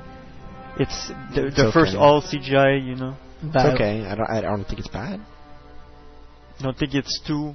Oh. It's not dirty enough. The image quality. Yeah. It's okay. No, it's too pure. Don't you think? Like maybe because it's not the style of Star Wars. Yeah. Like you could say that, but it's hard to say because you could say because they're not shot on the same type of film, so they have an obvious quality difference. Yeah. I won't compare it to the Clone War, the beginning of the Clone War in Attack of the Clone. I saw it on a digital screen, and you can see forever in the screen. It's so pure, you can see the small clone trooper 4 kilometers away. You can almost see his number. And that was only a TV screen. Yeah. so just imagine a big theater. Yeah, but digital projector. That's too clean. Interesting. You think it's too clean? The explosions are too clean. You know what? You know what, Danny? It's up to the director. Yeah. Point of view, because you'll get some directors who are going to want to shoot on video. You're going to get some directors who are going to want to shoot on film, on 16 millimeter. You're going to get some directors who are going to want to shoot only on digital, like pure digital, not the mini DV or video. It's going to be different styles, and because you can get different types of film stock to have different feels for your film, and it's just going to have more possibilities for filmmakers to express themselves. If George Lucas wants to give a clean feel to his movies, go for it. That's what he's trying to express. But I think you should put a dirty filter or something. A dirty filter, but then it takes away why would he shoot in digital? Yeah. Might as well shoot in film or in video. Yeah. He's experimenting also, so. Might as well just cut it back on one of those whole tables like Steven Spielberg still does. Yep. Well, he's a pioneer. That's right. We have to respect that. It's always I'll say again, I think his Star Wars movies are portfolio pieces for his company. First company. It's not a bad thing. I enjoy them. They're cute little films. Well, something we can say about some production notes, that's, it's not revealing any spoiler. One of the effects that ILM is working on right now is about a layer above the layer of skin that will actually have the light reflects through it, So you really have this deepness to the skin. That'd be cool. That's really the creatures they're making, so I really can't wait to see episode 3. It's gonna be a killer. I have no doubt the special effects will be mind-blowing and blah, blah, blah, blah, blah. And they will be even cooler than Weta because they've had a year more to work on them, so they'll be beautiful and stuff. Yeah. But that isn't really the case all the time. Yeah. I'm sure that I won't go into spoilers, but yes, there will be a space battle in the Star Wars movie. Of course, there will always be a space battle. I'm sure it will be mind-blowing to see. Mind-blowing, like blowing up explosions. Yeah. Not to give away anything, because there's always something blowing up. Yeah. Shh. Hush, boys. Okay, well, we're going to go to Xenosphere right now. We're going to be calling him, and we'll see what he has to say about the subject. Let us see. Hello? Hi, Xenosphere. Hi, how you doing? I'm doing fine. You're live on Star Wars on Direct. Hi. So, what's your thought on CGI taking over Hollywood? I think right now is where it should stay. It shouldn't go any farther, really, but I know it will. And I know that once Mark Hamill said about George Lucas that if there was a way to make movies without actors that he would, but I don't know. I just don't see that happening. Like a fully computerized movie with like not like Toy Story, but like Final Fantasy. Final Fantasy: The Spirit Within, maybe. Yeah, but I mean, even with like maybe computer generated voices or something. That's another point. The voices, they're not yet there to synthesize voices without actors. They're far from that. Yeah. But I think episodes 1 and 2, the all the CGI and everything, that's perfect. But I don't think it should go any farther. I mean, you need to keep a sense of reality. And the next step would be to replace the actors because it's almost all CGI now. So there's only the actors left. Yeah. Yeah. They're still using models for backgrounds and everything. Models that are filmed and blown up and put on the blue screen, but they're still model at the base. Yeah. But, the next step would be all no models, no actors. No nothing. Except a computer screen, a mouse, and a keyboard. But would it attract an audience, an all CGI movie? It would need to be perfect for people to buy it, buy into the story. If it's something, would you believe some people would go see a movie that is somewhere in between Final Fantasy and Star Wars Episode 2? Yeah, I think they would. I mean, considering people go see Shrek and everything. I don't see. I mean, people will still watch cartoons and everything. And Yeah. I don't see why nobody wouldn't want to do something like that, like a movie like that. Yeah. We have to say that Shrek is in the animation genre instead of maybe the classic movie type, so it's probably a different audience. If you do a drama type of movie, all CGI, I don't know how the audience would buy that story. The visual. There was actually a version of Tristan and Isolde on that was made for this past holiday season. I didn't get to see it, but apparently it was fairly good. Okay. But I don't think it got much success. Mm-hmm. So no, I'm just imagining a story like, let's say, The Sixth Sense, all CGI. Imagine, would the audience buy into that? A movie like The Others, all in CGI. You know, I don't think it wouldn't be possible for an audience to buy into that. And of course, you just change the plot line a little bit, and you have the movie being about the main characters being animated characters. Oh man! And not being ghosts or anything like that. That would even make a funny movie at this point. But do you think that we're going to see more Jar Jar Binks taking over jobs from people like Hammond Best or other actors like that? Or is it more the stuntsmen that are going to get it? Well, I guess that would open more stuff for the voice actors and everything. But I think it depends on the movies that are coming out, because I guess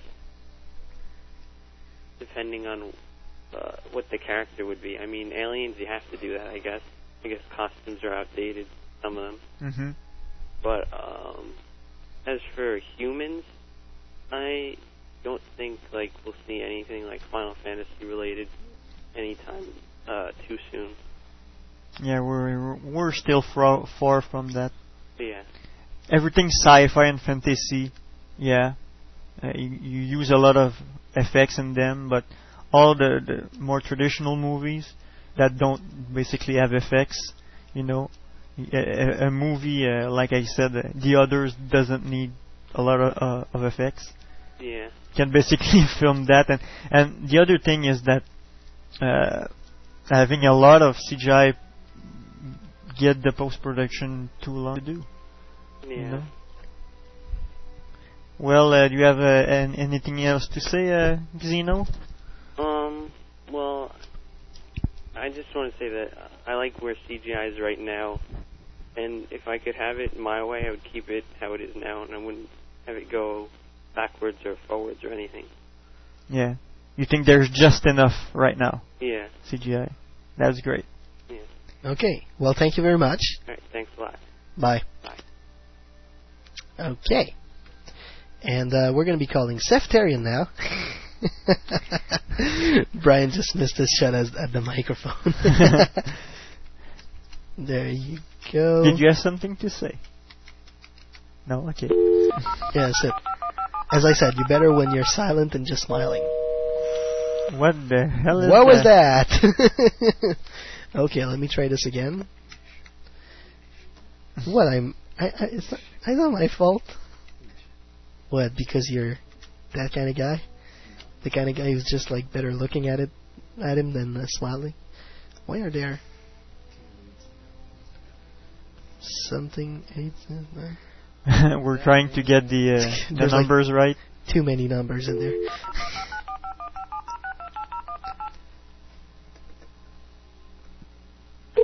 There you go. There's a ring. Hello? Yes, hello, Seftarian. Yes. Hi, this is Sebastian from Star Wars on Direct. You're on the air. What are your thoughts about CGI for taking over Hollywood? I really don't think it's taking over Hollywood. My take on it is it's complementing. And we are in the computer age right now. And this is something I said in the chat room a few minutes ago. That the only reason it's really being got to the point where it's a big deal is the fact of we're in the computer age. So computers are part of not, chatting on the internet as well as making movies. And the only reason that it's being posted, that all these shots and whatnot are being done for Episode 3, well, they still did the same amount of work when it came to Empire Strikes Back and Return of the Jedi. It's just that we didn't find out about it until after the movie was done, and all the post-production work then came out on newsstand of it. Yeah, that's another thing. If we didn't know that there was CGI, we would be blown away if we wouldn't know in advance. Right. So I think a lot of the element of surprise that really drew us to the original trilogy is kind of lost because it's already there. It's being presented to us, simply by the StarWars.com website and everything else. So, we're getting a little bit of this ahead of time. So I think a lot of the anticipation and the joy that we once had, at least for those, as old as I am, I saw the original trilogy when it first came out. Mm-hmm. That feeling that I once had is kind of gone now because I can find out about it ahead of time, and just by reading something on the internet. The information is away, and we know too much too early. Yeah, basically, we know too much too soon. Yeah, that's so sad. Sadly enough. But there are still movies that keep their surprise till the end. Yeah, they know how to not have too much spoiler, but there's always leaks. That's right. I think it's more of the fan base. You want to know what's going to happen. Yeah. Nobody cares about Spider-Man 2. We all know what's going to happen in the end. But it's like we know exactly the same thing for Star Wars, but for some reason the way it's going to be happening, since we've never ever seen it, not even on paper in comics, well, we're curious. And that's one of the things that actually makes the Star Wars fandom so special. It's the curiosity it raises into us. Yeah, how can I say this? Damn, I need more vocabulary. We'll buy you a dictionary, boy. But Spider-Man 2 and Lucasfilm is kind of very loosely related, because the actor who plays Dr. Octopus was in Raiders of the Lost Ark. Oh, I didn't know that. Well, ladies and gentlemen, that was your fact of the day. The actor who plays Dr. Octopus in Spider-Man 2 was in the Raiders of the Lost Ark. So there you go. We can actually now I'm going to see if somebody in the chat room can figure it out. Watch the chat and see if somebody comes up with the answer. Okay. We can actually do the 6th degree of Star Wars to Spider-Man now. Oh. Okay, well, is that all you got to say? That's pretty much it. Okay. I don't really have anything else I could really add to it. Well, thank you very much for being on the show. Thank you. And talk to you next time. All right, take care. Bye. Okay. Well, we have only 2 more people to call. We have some emails to read. But we got one email that we must read. Yeah. There is. It actually. We actually only received one email from. Are you serious? Yeah, from our fans this time around. Seriously. Okay. The other emails were to call people. We're in order for us to call them. You need to email us. That's Brian. I think Brian wants some fan mail. No, the mic just. Ooh. No, that was bad. Here you go. That's not what did I do, it's what did you do. Don't play with the thing. That was you. That was you. Okay. Stop playing with my mic. Actually, I paid for that. And I generously give it away to Danny. So, we actually received an email for none other than Black Wolf, the Dragon Master from New York. So we had to read it. Greetings, denizens of Star Wars on Direct. Black Wolf, the Dragon Master here. Responding to your question of the week, is CGI taking over Hollywood? Here's what I think. CGI is so dominant in Hollywood today. When 20th Century Fox asked animator Don Bluth to set up an animation facility in Phoenix, Arizona several years ago, their idea was to attempt to make a bid to unseat Disney's dominion of traditional two-dimensional hand-drawn animation. Alas, after 2 theatrical tune features, Anastasia and Titan AE, flopped at the US box office and having put out 1 direct-to-home video, Bartok the Magnificent, the Foxies got cold feet and shut down Fox Animation Studios, thereby pretty much ending Don Bluth's career. The man had, after all, a few terrible business decisions during the time he made his subsequent animated features in Dublin, Ireland. Yes, of course, Guinness and animation will not mix properly. And why was this? Well, as you'll recall, in 1979, Dunn, along with John Pomeroy and Gary Goldman, had led a group of disgruntled Disney's artists who believed that the Mouse Factory no longer upheld the principles maintained by its founders. We all see now that Dunn's belief have done to him, many in the animation industry, the man is pretty much damaged goods. Whereas the more loyal among his admirers have helped him establish www.donbluth.com to basically help him to get back into the game before he dies. Still, the bottom line is simply this: CGI represents, in my humble opinion, the end of traditional 2D hand-drawn animation. The recent divorce of Pixar and Disney, if you will, happened because Pixar felt that Disney wasn't giving them a reasonable piece of the pie. Now, anyone can battle for the right to make an animated feature in CGI. It's just that now Disney will never again be as dominant in terms of animation as they were 50 years ago. There you go. That's all the comments he had. And that was the wise Black Wolf, the Dragon Master. Of course. I loved that Pixar and Disney split. I thought that was so cool. Pixar can get as much money as they want for whatever movies they make now. That was bold from Steve Jobs to do so. What do you expect from Steve Jobs? So seriously. That's exactly what I expected from Steve Jobs. It was really cool. Well, there's one movie that's coming up in the chat and in Black Wolf's email, and that's Titan AE. Mm-hmm. I didn't even see that movie. To which we most likely all saw. Every single time. Every time you went to see The Phantom Menace, you saw a trailer for it. That's it. Yeah, I remember the trailer. But boy, it was so loud, that thing. And about 1 year and a half later, we actually finally saw the movie. I totally had forgot about Titan AE. I remember seeing the trailer when I actually saw... It was like a big ship traveling through the screen. That's it. It got really annoying. When I finally saw the movie a year and a half later. And, I really love the fact that they had a planet named Planet Bob at the end of the movie. Sorry for spoiling it for you. But is the movie...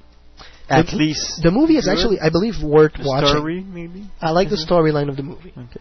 It's not something that's never been done before. It's basically people, Earthlings, rebuilding a second Earth. Battlestar Galactica. Okay. But it's done in a way that is still funny and nice to look at. So, don't worry, Nathan. We're going to be coming to you, and you can tell about Disney screwing up. You'll have your... Disney did not screw up. Your chance. They're falling apart. That's it. It's the Mouse Emporium is over. The mouse must now... Somebody put down some rat poison. Not the same since then. When you see that, you just put this big bag of rat poison at the head of Disneyland or something in Orlando. Or MGM Studios. That would be so funny, hilarious. The only thing I think they have going for them is Miramax. Yes, and that's because of Kevin Smith's movies. Of course. There you go. Is there anything else we have to say? We're going to call Cheeto right now because she does have some things to say about the main subject. Okay, watch out because it's going to beep loudly.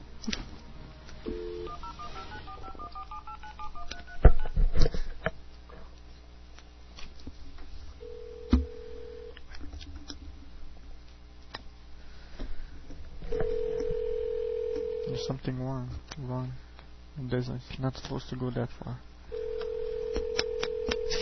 Hello? Hello, Cheetor. Hi. How you doing? Very good. You didn't warn me. No, I'm sorry. It totally came out of the blue. Are you okay?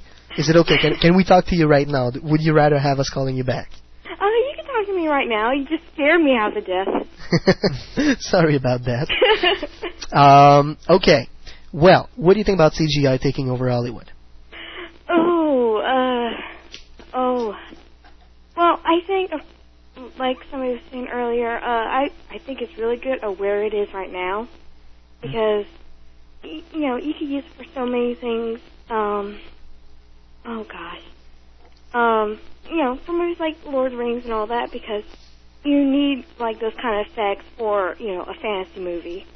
If not, it's not believable. But I really do think it is taking over Hollywood to a certain extent. Okay. Which extent would that be?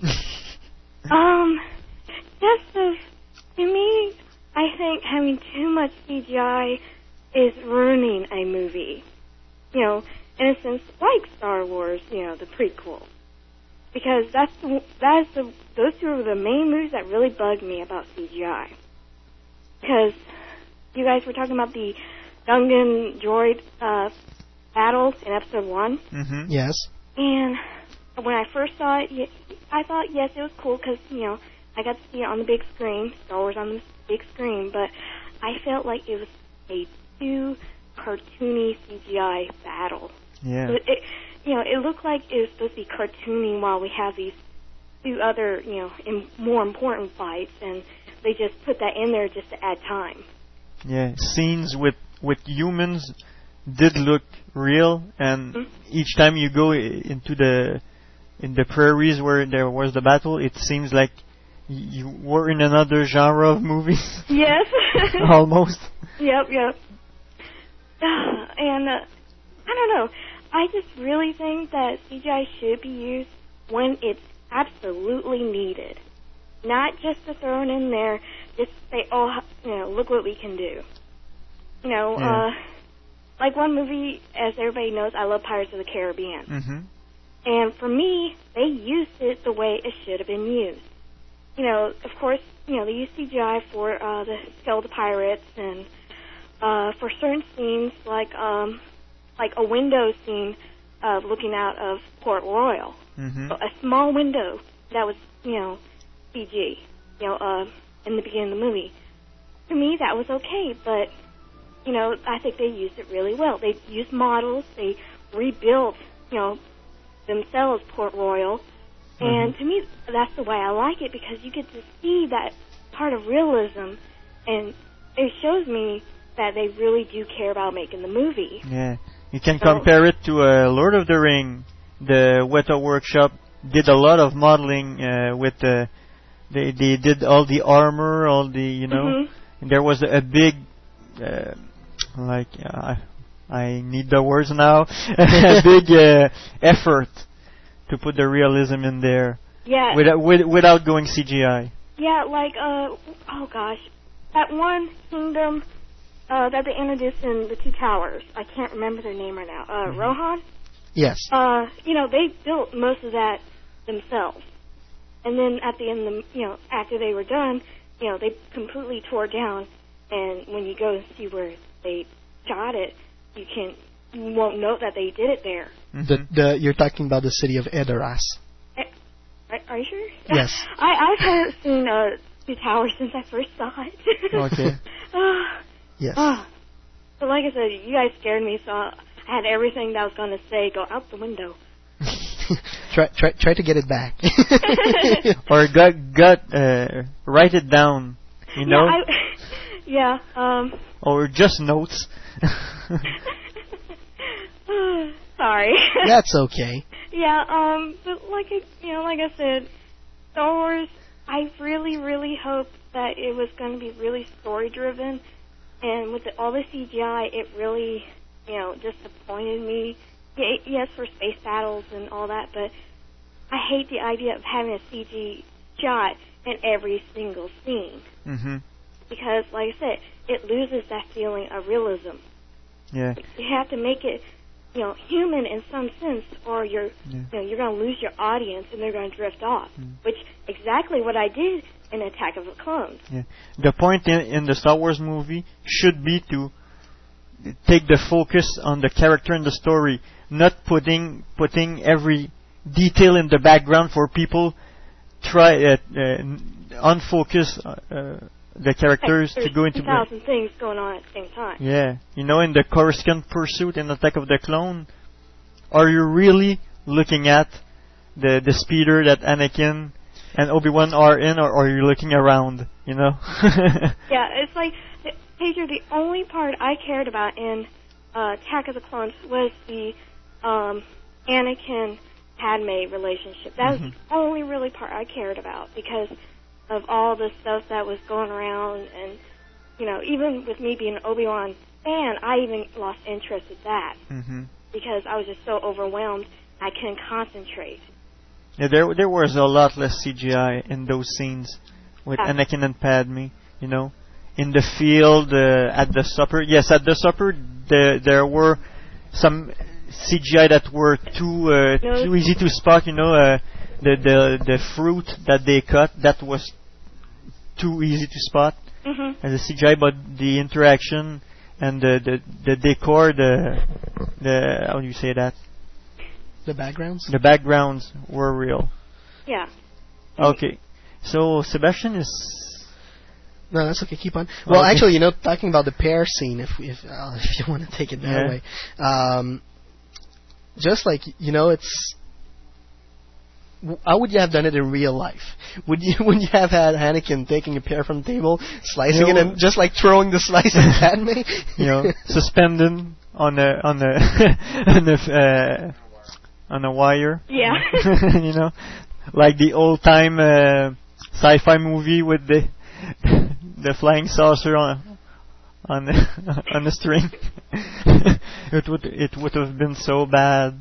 Well, I think they shouldn't have even done it in the first place. Yeah. Because I just thought it was a little corny just to add another effect. But one of the most beautiful scenes was the first kiss of Anakin and Padme. It's all an outside scene. I don't think there's too much CGI out there, if any, in the scene on the retreat on the balcony. Not really a balcony, but you know, on the terrace. Terrace. Could you say that way? Say it that way? I think you could say it that way. Yeah. Yes, you can say it that way. We'll get Kid Fist in the back. Yes, you can say it that way. Well, actually, talking about a scene, you know, that they could have left some dialogue in there. I'm just going to read it from the Art of Episode 2 Star Wars book here. Anakin, well, just after Anakin goes into a room after on the morning after the pursuit and everything, Padme says, "Don't try to grow up too fast." To the comment that he's ready to take trials and all, and Master Kenobi doesn't see it. Anakin, "I am grown up. You said it yourself." And that's when he looks deeply into Padme's eyes. Padme, "Don't look at me like that." Anakin, "Why not?" Padme, "Because I can see what you're thinking." So you have Jedi powers too. And, you know, you have Dorme watching with concern about the scene. Padme says, "Makes me feel uncomfortable. Sorry, milady." So, you know, there's 2 lines that have been cut from the original script here. Because I can't see what you're thinking, so you have Jedi powers too. You know, that's one of the 2 things, those simple 2 lines. If they stayed in that scene, it would have made it just more powerful, if you ask me. But, you know, we had to look at Coruscant. So they had to cut it somewhere. You had to look at the little droids repairing the window. That's it. Yeah. But it's too much detail, you know. Yeah. In the special edition, when Luke arrived in the speeder with Obi-Wan, and they put a big run tool right in front, passing in front of the camera. What the hell? Well, you know, sometimes in a CG animator's life, there comes a point where he has to decide, do I really want to give me a really freaking big headache for the next 6 months, or do I just want to put something really big and brown in front of it? So they went with taking the something big and brown in front of it. Oh, just to tell you guys, I did manage to watch the original A New Hope edition. Okay. And then after that, I watched the special edition, and I love the original much better. Here you go. And shooting first. It's like the worst idea, just like. Yeah, and well, the thing is that I I just didn't really like, the CG that they added in because it's, I don't know, it kind of made the movie a little worse. Well, it didn't. Okay, yes, it did, and yes, it didn't. Yeah, in some scenes, it did in the way that some scenes were totally out of character. Now, Mm-hmm. Guido shooting first, and in other case, it was just too nice. Jabba the Hutt should not look that nice. Well, I'm talking about of the CG added in. It looked, too new into the original footage. Okay. They should have at least attempted to look like it could have fitted. Mm-hmm. You know what I mean? Yeah, you had two eras of filmmaking in one movie, Mhm. and it was too big of a contrast. Mhm. That's it. But there are scenes like space battles that they added into at the end of the Battle of Yavin. That's great. They should stay there, Yeah. Because it's not human. It's in space. You got It's more only material. it's only a starfighter model that you move around. Mhm. That's it. Okay. Well, the only reason I mentioned that part was, I'm a big art geek, and I can really tell, the quality of colors and all that. So I had to mention it. So. Totally right. Totally all right. Feel free to mention whatever you want. Okay. Anything else? I can't think of any. Okay. Well, we're going to let you go. Alrighty. Thank you very much for being on the show. Mhm. And I'm not going to spoil everyone, but I'm going to tease them and tell them that you're going to be back next show with something very interesting for us, right? Yes. There you go. So we'll talk to you next show. Okay. Bye-bye. Bye. Here you go. Now is it time for Nathan? It's time for the Nathan Man, so we're going to be calling the Nathan Man. Is he in store? He is in store. And we have something in store for Nathan also. And we also have something in store for Nathan. Hope he enjoys it. The evil laugh. Hello? Hello, Nathan. How you doing? Hey, guys. I'm doing good. Okay, so we're just going to play your intro right now. Let me find it. Okay, here's Big Mo's intro.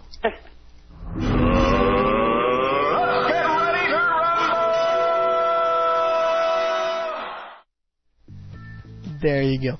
And we got a really special mood music just for you, Nathan. So, what is it that you wanted to rant about on this CGI taking over Hollywood? Okay, on the CGI thing, first thing that came up, Jamie Goodwin and I were talking about this. Just briefly, I just got to disagree with Heather a little bit on the whole pear floating thing. Yeah. We're going with the idea that it was intentional to show that he's kind of casually using the Force and not revering it the way he should. But that could just be us reading interpretation into bad writing. Okay. But on the CGI taking over thing, yes. I'm not too worried. I mean, I teach economics, so I'm not too worried about the notion of it taking away jobs, because obviously, if you've got a job taken away in one place, another one usually winds up being created for it if it stays within the country or whatever. That's right. To me, is as much as CGI is being used now, especially the way it was used in the prequels, what I'd be worried about is these small communities, small countries in some cases, where when people go and try to shoot a movie in an exotic location, they have to go to these far-off places, cart everybody aboard a plane, all their equipment, pay all kinds of money, and they bring money to the economies of wherever they stay and wherever they film. Well, now it's getting to the point where we might see, a lot of those places wind up having some economic hardship because these filmmakers are going to just fall back on CGI backgrounds and so forth. Or, I mean, for all we know, we could get to a point where when you're just looking at something like, I think it was the opening shot of Independence Day was what I was thinking of, but you have films where people are going to be bouncing around on the moon or something like that, and you see the Earth in the distance. Well, why not save that CG environment and use it in another film? Well, who's to say that's not going to happen, for jungles or for deserts or for, mountainscapes or something like that people will just save it, and then as soon as they need it, plug it in, and all those people who would normally be traveling and taking all that money to the different locales aren't going to be there anymore. I mean, there are certain communities where the films that go there to get these exotic shots are a significant portion of their income throughout the year. Yeah. It'd be like if you went to, is it South Dakota, I guess, where Mount Rushmore is, and you just blew up Mount Rushmore and took out that big tourist attraction that's one of the biggest draws to that location, you know? Mm-hmm. Indeed. It seems to me like that would be the bigger impact, at least immediately. Not so much people being replaced, because there's always going to be people needed for voices, for motion capture, and that stuff, like you've already mentioned. Mm-hmm. Would you basically what you're saying is that Tunisia is going to go poor again, and that America is going to go rich again? Wait. Tunisia was ever not. So basically, George W. Bush should support CGI. Yes, George W. Bush should support CGI because if he can do anything to affect that dastardly movie business in the axis of evil, if he can pull some of the location shooting from North Korea, Iran, Afghanistan, then maybe, you know. But yeah, I don't know. I don't know about that. But for to hear some people tell it, and I'm not a big Bush supporter. I'm going Democrat, whoever it might be. I'm not a huge supporter of Bush after a few things he's done in the last year or so. But to hear some people say it, he staged the most elaborate special effects work ever on September 11th of 2001. And anybody who says that should be, you know, shot. Because, I mean, yeah, it's not treasonous, but it's such a disgrace to say it. But that's another one of my little pet peeves, that and the people who say the Holocaust never happened and stuff like that. I teach history, too, by the way. Okay. So that's why you're so interesting. Oh, yeah. Got my background in random historical bull, basically. Great. So, is that all you had to say about CGI? Okay, CGI, yeah. Yeah, I think on CGI, that's pretty much it. That's the thing that's been kind of festering in the back of my mind about CGI is the locations more than the people. Okay. Well, now we're going to enter to the second half of our show, and you're going to be doing the introduction to it because you have apparently a lot of things to say about it. And we're going to be talking about the Star Wars shop and the major changes that are coming to the Star Wars fan club. But you had something to say about the StarWarsShop.com that opened this week. Yes, they sent out some information to a lot of the various webmasters about the fact that the Star Wars shop was coming and all that sort of stuff. And people got really excited about it and whatnot. We signed up for our little email notifications that for most people didn't wind up coming. But I think the way they handled the thing with Star Wars Shop, where it was up for a little bit and they had some apparently information access problems, not credit cards, but some other information supposedly screwed up or sent out to another party or something, and they immediately shut it down and are trying to fix it. I think that and what happened with the Clone Wars cartoons kind of helps to show that a lot of the people who are out there saying, well, Lucas is in this for the money, Lucasfilm is in this for the money, and granted they're in it for profit, but the idea that, oh, well, they don't care about the fans, screw the fans and all that kind of stuff, I think it kind of goes to prove those people wrong, because with the Clone Wars cartoons, they went up as streaming, you couldn't save them through QuickTime, people griped, and within 24 hours they had it changed to something you could save. And here, the Star Wars shop, there's no way we could have possibly known that any of the information could have gone out, especially since it wasn't credit card information. It's not like it would have shown up. We might have just gotten a telemarketer's call or something. And yet, as soon as they knew this was a problem, they shut it down. And not only shut it down, but they got at least, based on what I've heard, there were some people who put in orders on the first day during those hours who did not get the free patches. That means there has to have been at least 500 orders just to use up the patches before they went to anything else. And now they're promising everybody who put in an order is going to get the patches, and everybody gets a $50 gift certificate. Well, even if there were only exactly 500 people ordering, you're talking $25,000 worth of gift certificates for this thing. Yeah. And that's even for people like me. I put in an order that after taxes, or after shipping, was like $42. And here I am, I'm going to get not only the patches I was going to already be getting, but I'm going to get this $50 gift certificate that more than makes up for not only what I was going to buy, but the shipping too. They actually do seem like they're, at least the web group, they have problems with some launches, but at least they do care enough to take care of the problems quickly, and sometimes even going above and beyond, like in the case of the Star Wars shop. Yeah, they should test it a little more before getting it online, maybe. So we're going to talk about that. Yeah, it seems like they're always, oh my God, we got a lot of traffic. Gee, we never thought that was going to happen. The last 2 times it happened. Yeah. They'll get it together at some point, but at least we know that as they're fixing problems, they're actually thinking about us more than just covering their own butts, you know? Yeah. At least it seems like that to me. So you basically got into the store and managed to place an order. Did you actually got the patches in the order you passed? Yep, I did. I was actually checking it in the evening before, the evening as it hit midnight. Didn't see it or anything.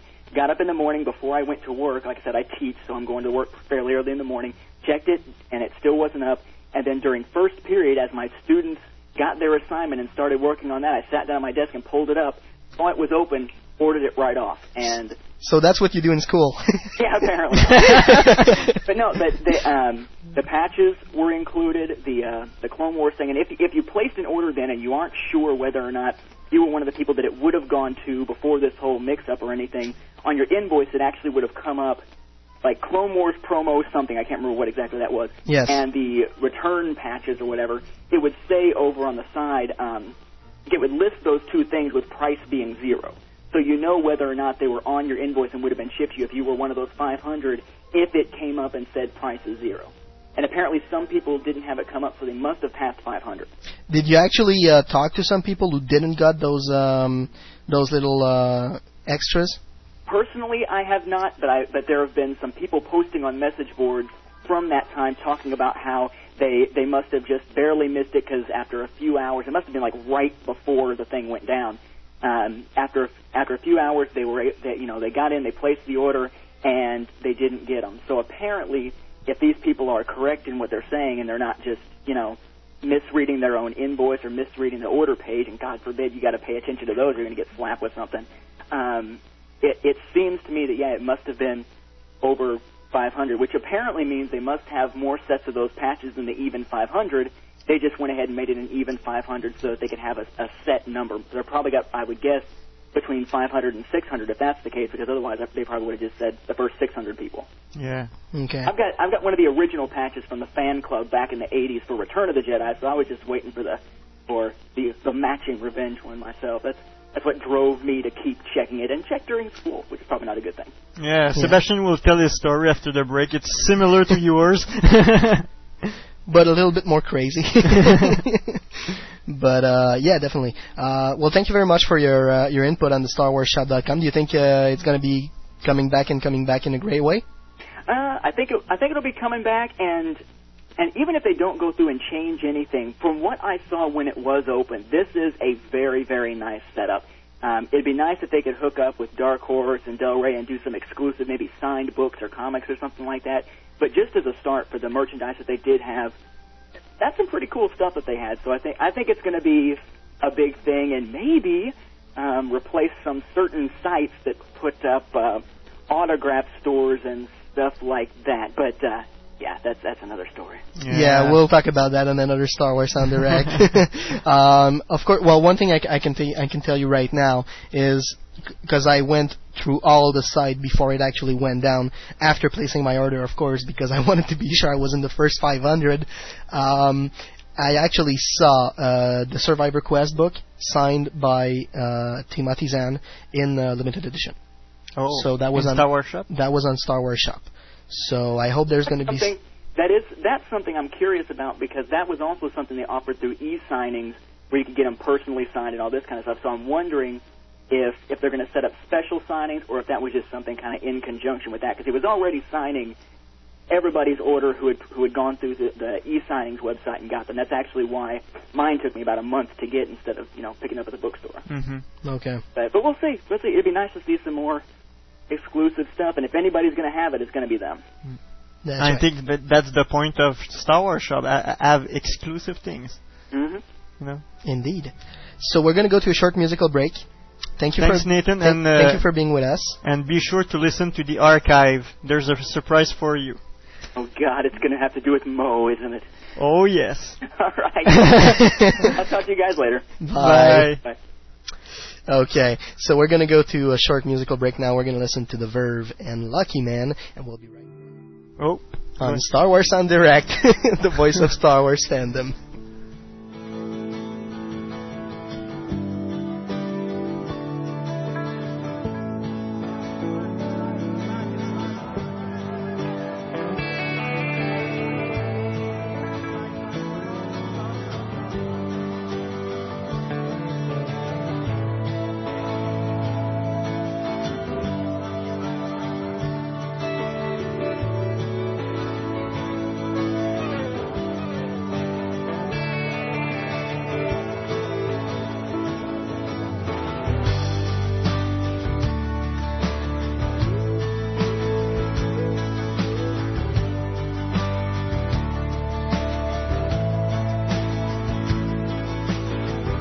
Happiness, more or less, it's just a change in me, something in my liberty.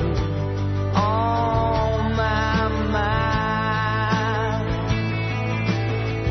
Happiness coming and going. I watch you look at me, watch my fever grow, and I know just where I am. But how many corners do I have to turn? How many times do I have to learn? All the love I have is in my mind. But I'm a lucky man with fire in my hands.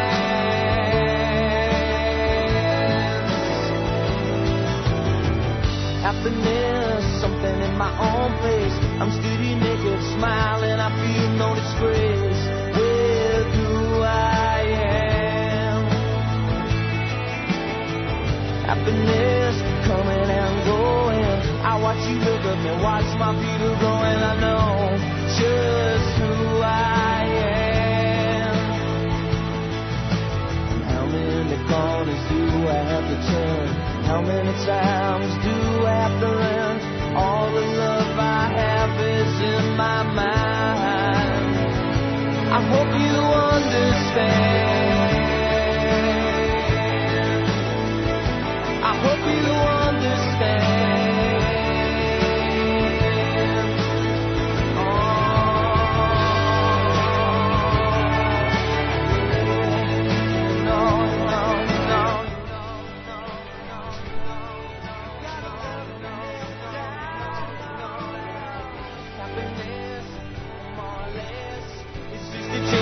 Something in my liberty, happiness coming and going. I watch you look up and watch my people go, and I know on my mind,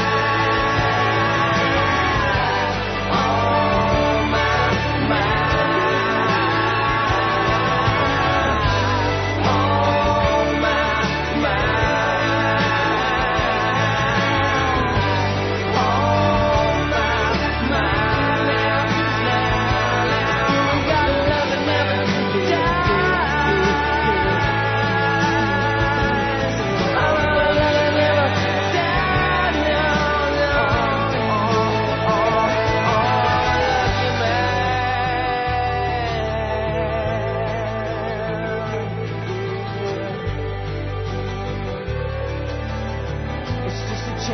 something in my liberty. It's just a changing me something in my liberty. It's just a changing me something in my liberty. Oh my.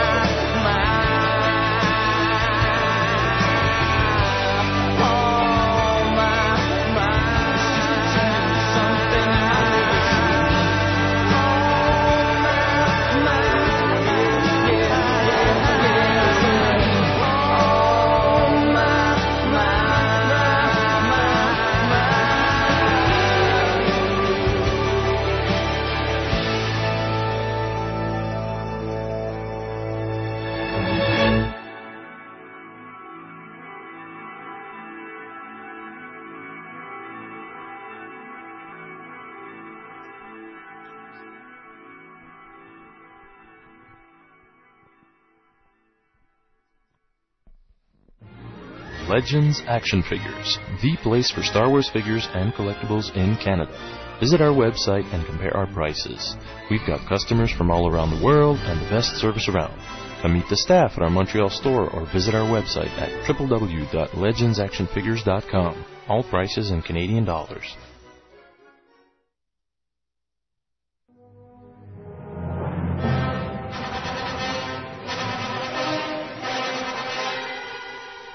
Hi, this is Michael Sheard, Admiral Ozzel from The Empire Strikes Back, and you are listening to Star Wars on Direct.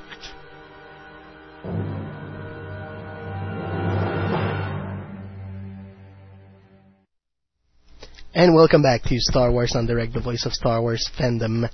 Okay, what's happening with my notes here? They're like going wild. That's what happened when you play around with this. Okay, now we're on to our secondary subject. That's right. It's about the Star Wars fan club and which direction it is taking. And we're actually going to be talking a little bit more about the StarWarsShop.com right now. Nathan actually said really nice thing about it. It's a positive rumble. Okay, what's your name? What did you do with Nathan? He's dead, didn't you? You killed him. I have something to say. We were looking at Sebastian's order. My invoice, that's right. Yes, and seeing if he got the stickers and patches and stuff. Okay, let me tell the story. But the thing that I saw the most blaring, insulting thing was the shipping. Sebastian bought stickers, and they slapped him a $16 Canadian. That's American. That's American. A $16 shipping charge. I'm sorry, we're just not that far away. just let me finish. Okay, so basically, there was this announcement about the eShop, the eStore that was going to be StarWarsShop.com. So we were all hyped and all, and when they actually made the announcement for the Star Wars Shop, they talked about this nice Ralph McQuarrie all movie patch sets. So I'm like, that's nice. And they also said the first 500 customers to get to the Star Wars Shop and place their order will actually get Revenge of the Jedi patches and then Return of the Jedi patches. I'm like, you don't already have a Revenge? I already have a Revenge that I got at a convention. I really am highly doubtful it's an official patch. So that's why it's on my bag. But of course, I'm like, oh wow, that's really cool. It's really something funny. Plus, I mean, me being a total freaky fan of Quebec, I had to be in one of those 500 international fans who were going to buy something from the StarWarsShop.com. I mean, I couldn't see the movie back in '77, and I wish I could have. I waited all night. I did my personal lineup for Star Wars Episode 1. I did my little parties for Star Wars Episode 2. It was really great. And now we come here, and we have the Star Wars Shop. So on March 9th, at midnight Eastern Time, I'm looking at the page of the Star Wars Shop, and I hit the Control and Refresh and F5 buttons so that it refreshed from the server. Nothing. I do that a couple of times, talk with my friends, talk with one of my friends in Nebraska, keep on refreshing, nothing. I'm like, okay, it's March 10th here, but it's not yet March 10th. In the Pacific time. So you waited till 3 a.m., I guess. So I waited till 3 a.m. Oh, man. I talked with my friend till 3 a.m. and I was like, when is the damn shop gonna open? 3 a.m. comes by, control refresh, still no shop. What the heck is happening? I'm refreshing. No shop. What the heck? So I'm like, okay. Well, I mean, Danny. I'm up early in the morning. I actually thought. Was it in the morning we talked about this? I think so, yeah. I get up at 5 a.m. to prepare for work. So I was actually working, meanwhile, while I was waiting. And Sure you were. No, I actually was. That's surprising. What did they do with you? Oh, they make me translate stuff. It's really funny. In any case, Danny comes by at 6 o'clock in the morning, and I'm like, hey, hi! He's like, what the hell are you doing there? I'm like, I've been waiting all night for the Star Wars shop to open. And he's like, you freak. I go, well, I think we've assessed that already. So I say, it's still not open, and it's 3 o'clock in the morning now for them. What the heck? What did I say? And you said, well, look at that. It's probably not gonna open until 9 a.m. Pacific. For Pacific. Yeah. And I'm like, yeah, you're probably right because that's the time they're gonna walk in and just put the server up to date or something like that. So, I keep the page open and I keep on talking with some of my other friends who were getting ready to go to work. I said a little hi to Cheeto, who dropped by my messenger list. And went to school, and I was waiting, and at one point, I think I did something wrong with Word, so I had to. Yeah, you phoned me at work. So I had to reboot my computer, so I rebooted my computer, and I actually got a phone right after the computer was rebooted. Went back on MSN, load the page, poof, it's there. It was actually 9 o'clock here. So at 6 a.m., they actually put it up online. Okay. So I'm like all hyped, all crazy. I take my mouse, click to the artwork, click to the set, place the order. The email I had registered under was not working, so I quickly registered with another name and another email. Did it again, passed the order, and I actually had my Return of the Jedi and Return of the Jedi patch set. I had a free gift, which was a top Star Wars Clone War promotional card set, which I can't wait to not receive. And of course, I had my sticker set for $9.99, which is one of the cheapest things you could buy on the Star Wars shop. Another problem. So, yeah, you take a look at it and they tell you, okay, where do you live? Canada. Okay, there's like this shipping fee of $15.95 that you're going to have to pay. And I'm like, okay, how could it be? I'm buying stickers and I'm going to be receiving patches. You know how much that costs to send? It probably costs about $2 Canadian. Tops. I'm going to say tops. And that's heavy stickers. Yeah, and heavy patches. By snail mail, And it's like, I just see that as like shipping costs $15.95. So I say, the hell with it. At least I'll have the bragging rights, And I actually took screenshots of my order. It's all about bragging. Yeah. Not all the time. Sometimes I'm honest, But women don't believe me. Sorry. Nobody understood what I just said. That's good. So basically, I came up with a total of $25.94. For freaking stickers? For stickers. That's what I said. $25 for a set of stickers. I'm like, whoa, okay. And there's basically nothing you can buy under $25.94 if you live in Canada, because $9.99 that was the most expensive stickers I've ever seen. Yeah. But they got Ralph McQuarrie art on it, so I'm okay to let it slide, and it's Star Wars official stuff. I bet you're going to get those little scholastic stickers. Actually, I'm not even going to get them because, a couple of hours, maybe 2-3 hours, I think it was noon, I decided to go back on the website and take a look at, and take another look around because After having slept for a couple of hours? No, not at all. Before he got to sleep or something, he had to call me on my cell phone at work, just to brag. I got my patches. But I also called you for movie passes we were gonna get. Yeah, okay. That was the main reason for which I called you. I hope so. Because the girl called me to get me the movie passes while I was actually ordering, and I was like, I'm sorry, I'm all hyped right now because I'm passing an order on StarWarsShop.com. And she's like, okay. Just that to was understand. Marie Chantal? No, that was another nice woman from Group Popcorn. In any case, Cheetor, I'm honest. She just said I'm not honest in the chat. Okay. In any case, the Star Wars shop, I took a look around quickly after calling Danny, and I looked around and they got tons and tons of really cool stuff. They had 2 different kind of watches over there. They had one, I think, of the Clone Watch, and one watch that was with a Stormtrooper head and the Imperial logo in the background. It was really cool looking, just like silvery like that, but not cheap. Yeah. And you had some really nice Ralph McQuarrie portfolio. You had, I believe, some Prology portfolio. You had some books. Well, the book I was talking about earlier, Survivor Quest, signed by Timothy Zahn. You also had... If we can have signed books out there, it's pretty cool. They will sell a lot of books by that. You're going to rebuy your entire collection. No. but maybe I'll buy some... of your most prized authors? No, but maybe if I'm not too in a hurry to read it and do a review for a website, maybe I will buy it from there so and have it signed. Let's hope they start selling them after 2005. And of course, you have you had the games. For those of you who remember the Star Wars Battleship, that was there.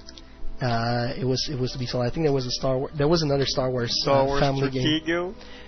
No, it wasn't Star Wars Stratego, and wasn't the Star Wars Monopoly. There were all kinds of computer games. Cool. All the Jedi. Did they have Rebellion? The Jedi Knight and Jedi Academy. Rebellion wasn't on there. It's all the latest ones. I need that. I finally got virtual PC. I've I've got it. It's yours for $40. $40. Never been played. Don't care. So, in any case, the Star Wars shop really was really easy to go through. It was really well separated into different kind of categories, and it was really easy to find your way in there. The ordering process was really, really easy as well. Is it much like the hyperspace service? Or Amazon? Yeah, because you can't buy anything on hyperspace. No, but the cargo bay? Yeah, the registering thing, your profile and everything. Yeah, it's similar to it. Similar to that. And it's a little bit like Amazon as Gifisto put it. Okay. For the ordering part, it's really easy to find your way. It's really easy to enter all the information you know. And that's basically it. Sadly, after putting my order and after going back, a few hours later, I find the website is back with its previous page, which was we're going to open on March 10th, blah blah blah blah blah blah. Well, it's March 10th. And I'm like, okay, why? Why is that page back on? So I'm like, okay, that's weird. So I actually I actually emailed some influential folks at Lucasfilm, and I get an email back. And the folks at Lucasfilm actually had to stop down the page because of some information that apparently got leaked to third parties. It was nothing to be afraid of, nothing like credit card information, but it apparently like names and addresses or something. I don't know. I can tell. I don't want to speculate too much about it, but something leaked apparently. And I find it very weird, but these kind of things happen.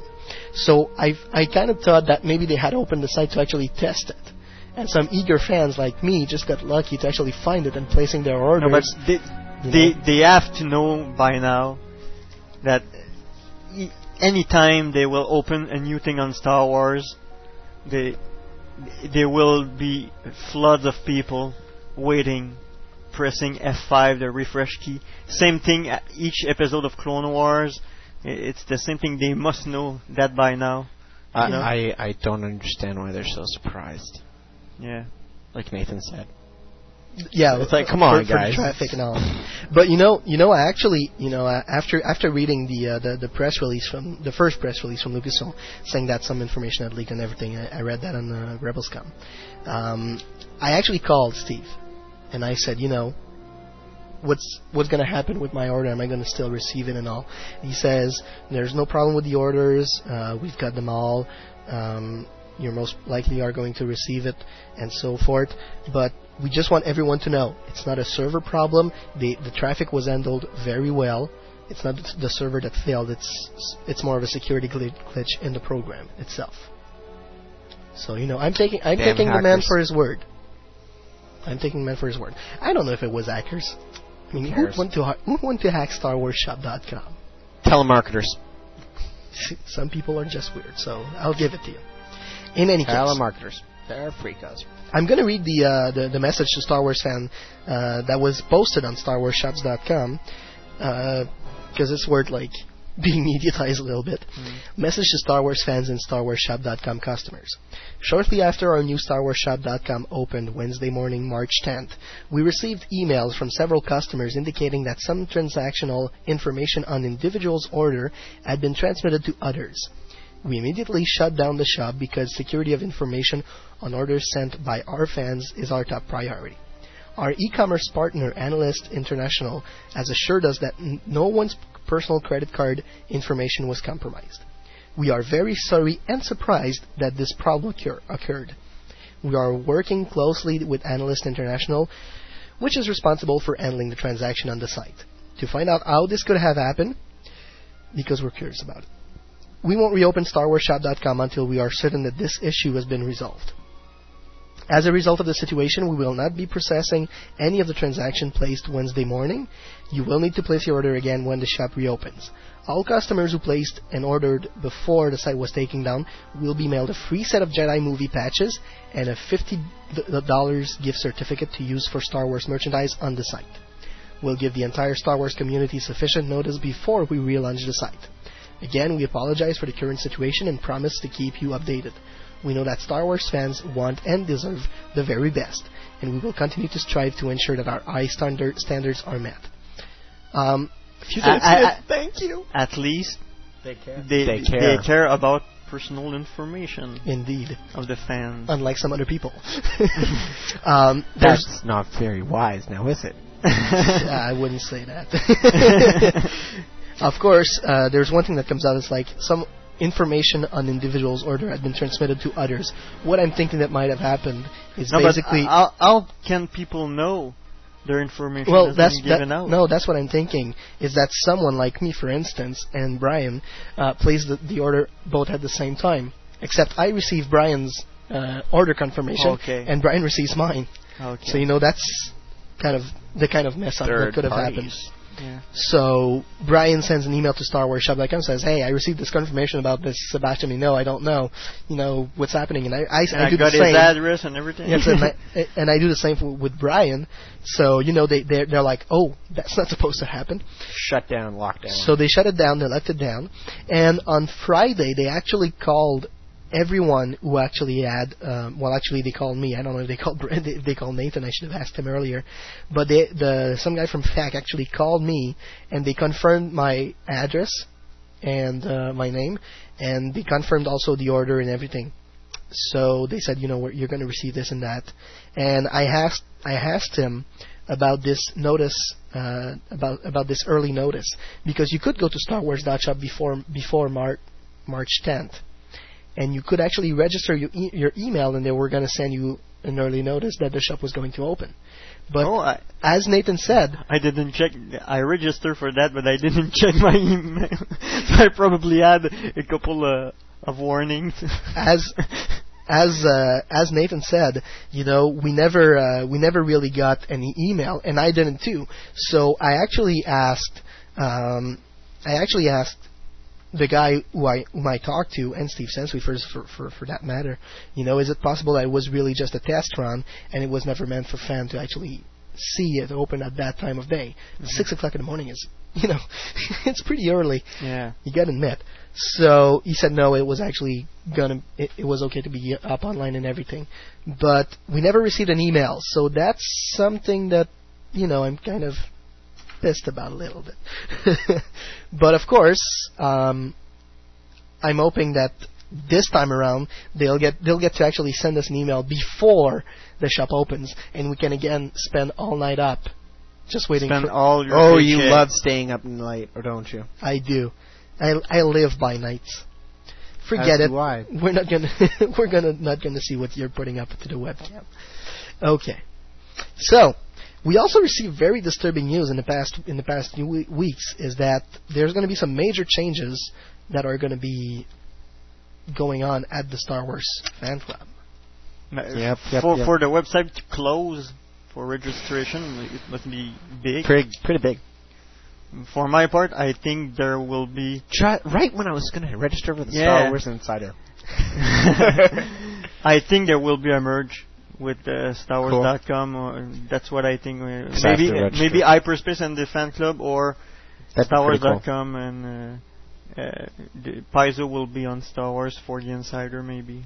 Cool. Well, Paizo is actually a publishing house, so I don't see them buying them. No. Therefore, I do see them going in business with what do you mean? Lucasfilm and all. What? You sure? I think they'd go in business with Lucas Book. Yeah, they would. There's no Lucas Magazine division, yet.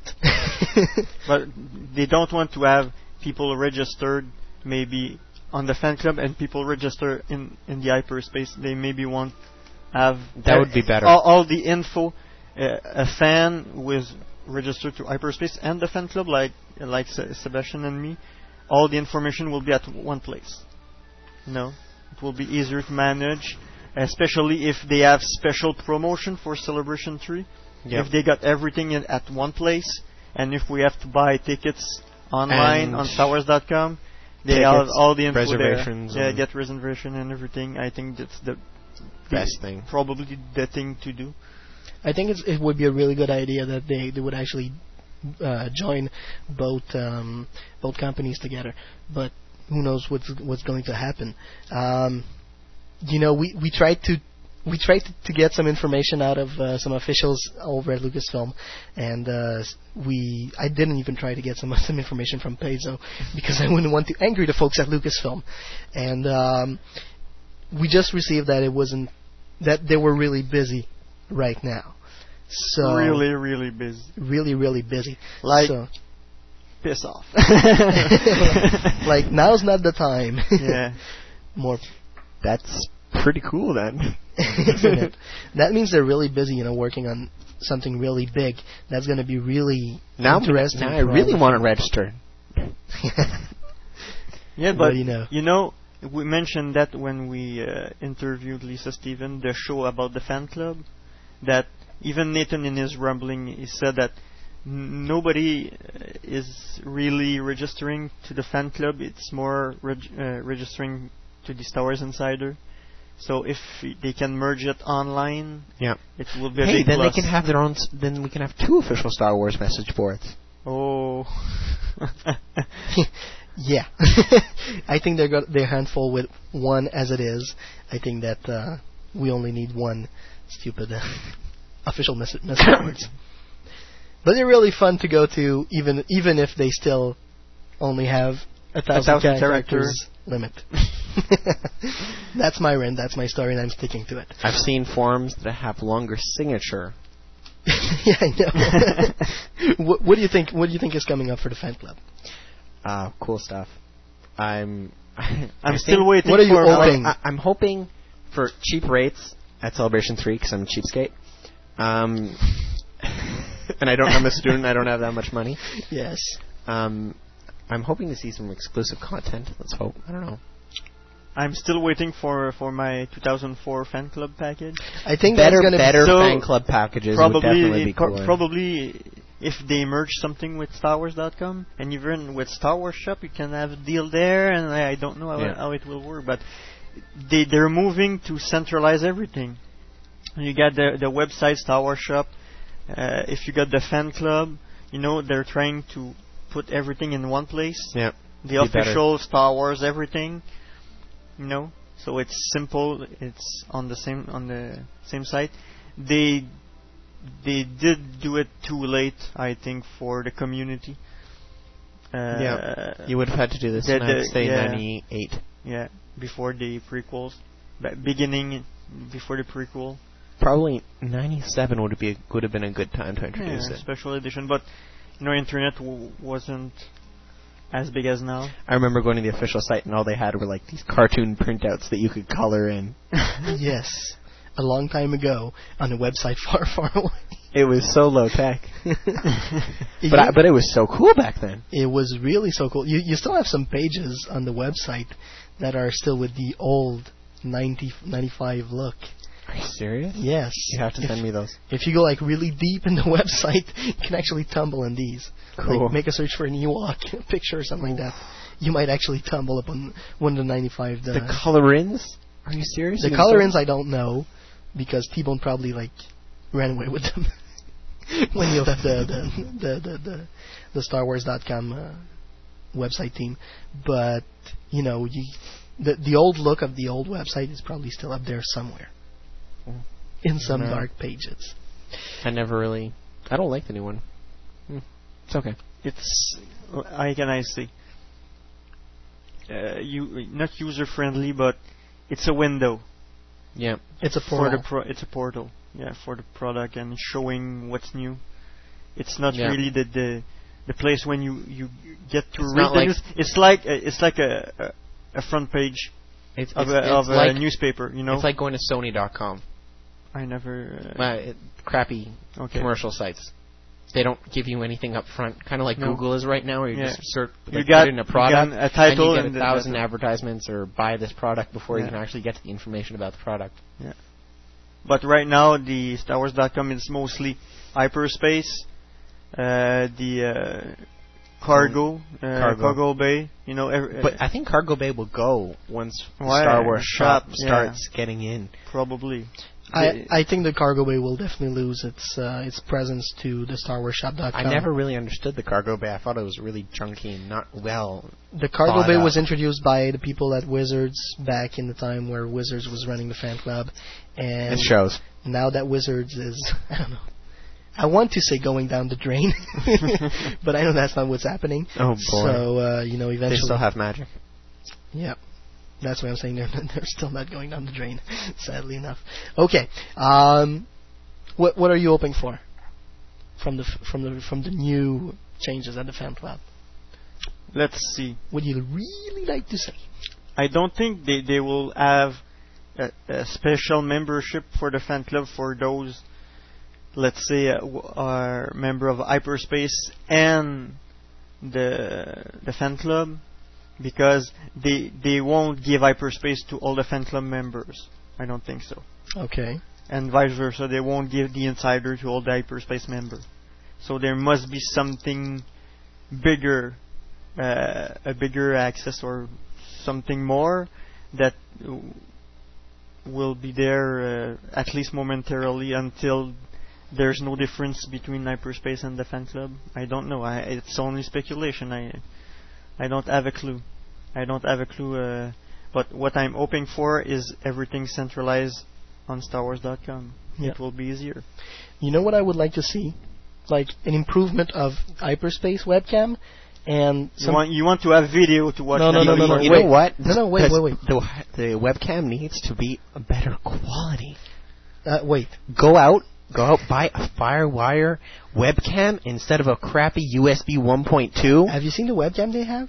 Yeah. It's not a USB. I don't care. It looks USB when you get it on your computer. It is, I've seen it on your computer. It's crap. But it's so not USB. I don't care. I'll show you the webcam. USB quality. It's a really good quality camera, actually. Then they need to put it up the preferences or something. Yeah. Because they don't put in close to what we need to see. There's like a limit of information they want to give us. But actually, what I would really like to see a better refreshing rate. What I would really like to see from the webcam and from the folks from the fan club is basically the possibility to do just like the Mars people are, the JPL folks are doing right now with the Mars rover. You know, you have a little mouse droid at ILM that people can control. You can control from time to time. Forget about it. They will never give the control of a webcam to the people. To the people on the web. You'd have to have someone sitting behind the controls, and then just controlling the focus, because when they see something material, it will go out of focus. Yeah. And so you're looking at the floor, you get perfect clear image. and then like if you were to look up, if you were to roll around, and then you could see in a mirror a name, and it would go all fuzzy, and you couldn't see it. That's it, a name and a phone number. But. Basically, it would really be cool. I'm not saying, being able to just like get really nice images of other pictures, but I would really want to be able to see like what ILM looks like from a personal point of view. I'd like to explore ILM my way. That you'd have like a little R2 droid. That would be 4 feet up the ground. Oh, that would be so cool. Or a C-3PO on wheels. Well, I'm a fanboy and I'm dreaming, so... Yeah, you sure are. We're going to go to another musical break. I'm just wondering what will they do about... What's the big change that they need to stop registering? If it's not for transferring the info... It might be a server. It's something about the database, I'm sure about it. Yeah. But in any case... It's not a simple redoing of the website. It's not simple. Obviously not. All of our questions will be answered in due time. And right now we're going to go listen to The Who and Teenage Wasteland, and we'll be right back to Star Wars on Direct with the community update. Yep.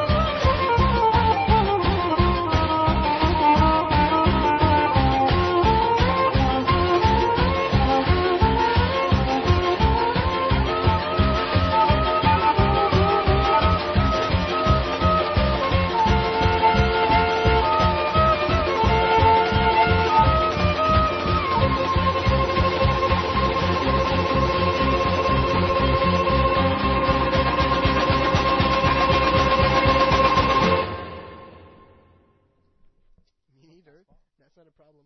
T'as juste besoin de ton certificat. Hi, I'm Sean Williams. And I'm Shane Dix. And we're the authors of the new Jedi Order trilogy, Force Heretic. You're listening to Star Wars on Direct.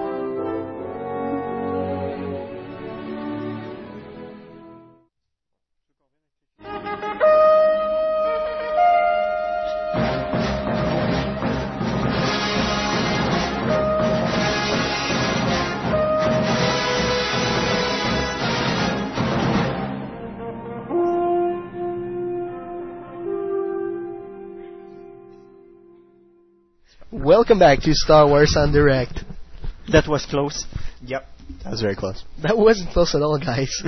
Okay, I'm going to start with the Pittsburgh Fan Force, whom I've received some news from, if I can get my hand on it. Where did it go? Oh, there it is. Okay, the Fan Force of Pittsburgh, Pennsylvania monthly meeting will have a meeting on March 20th at 1 p.m. at the Grey Goose in Oakmont, Pennsylvania. If you need directions or additional information, please contact Brian at Ben_Etis at fanforce.net. That's BEN_ETHUS at fanforce.net. After the meeting ends, they will be holding their 5th Interclubble Gaming Tournament. It will be a $5 entrance fee for the tournament, and it will go toward the Celebration 3 Hotel Fund. So, I hope the guys in Pittsburgh have fun. Of course, we have 3 conventions between now and our next show.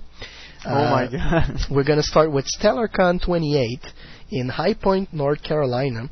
And that's one convention I'm sure Danny, our producer, would really want to go because the Star Wars guests are mainly authors. We have Aaron Halston, R.A. Salvatore, Michael A. Stackpole, and Timothy Zahn will be there. That's great. That's like a great setup of people. It's at the Radisson Hotel High Point, 135 South Main Street, High Point, North Carolina. And the hours of the convention as well as the admission fee is to be announced. But for more information, you can always go to the www.stellarcon.org. There's going to be a celebrity autograph appearance in Salt Lake City, Utah on March 20th and 21st of Ray Park and Daniel Logan, Little Boba Fett. There will be a charge. Darth Maul. No, Daniel Logan. Ray Park and Daniel Logan. Our Little Boba Fett. Yeah. But Ray Park is Darth. The information that we've talked about in the hyperspace came from a similar signing like this. So in the Orange County. Don't give away too much detail, boy.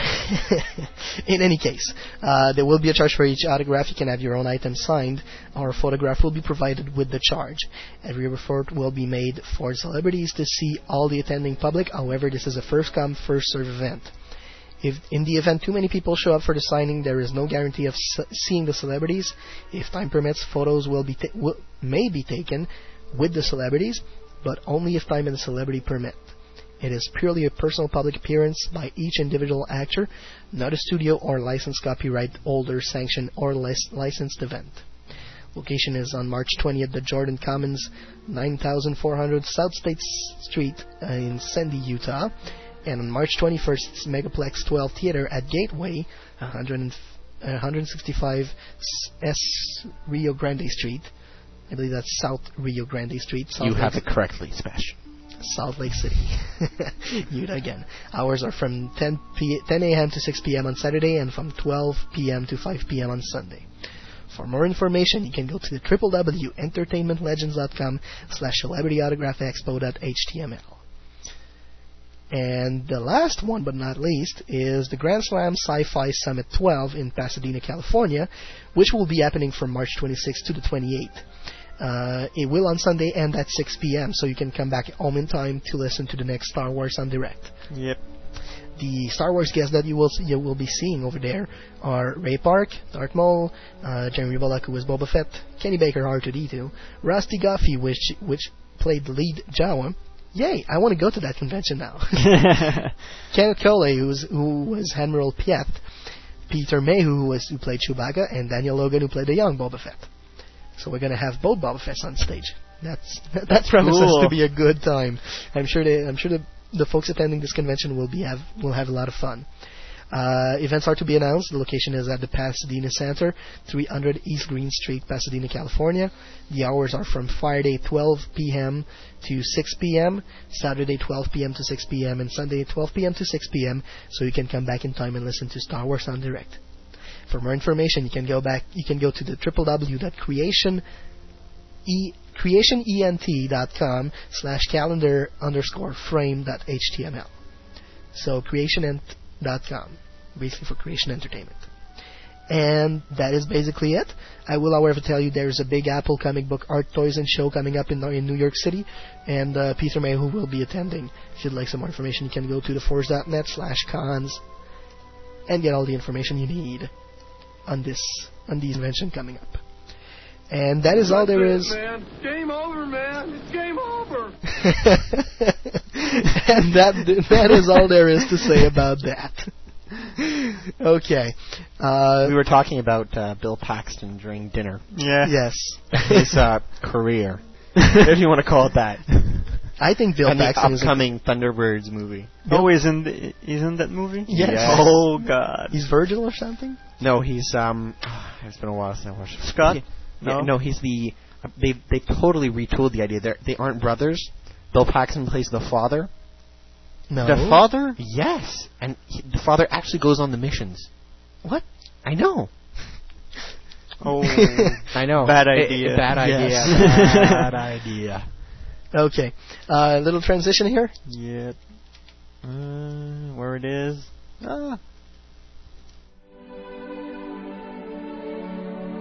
Hello, this is Peter84, and you are listening to Star Wars on Direct.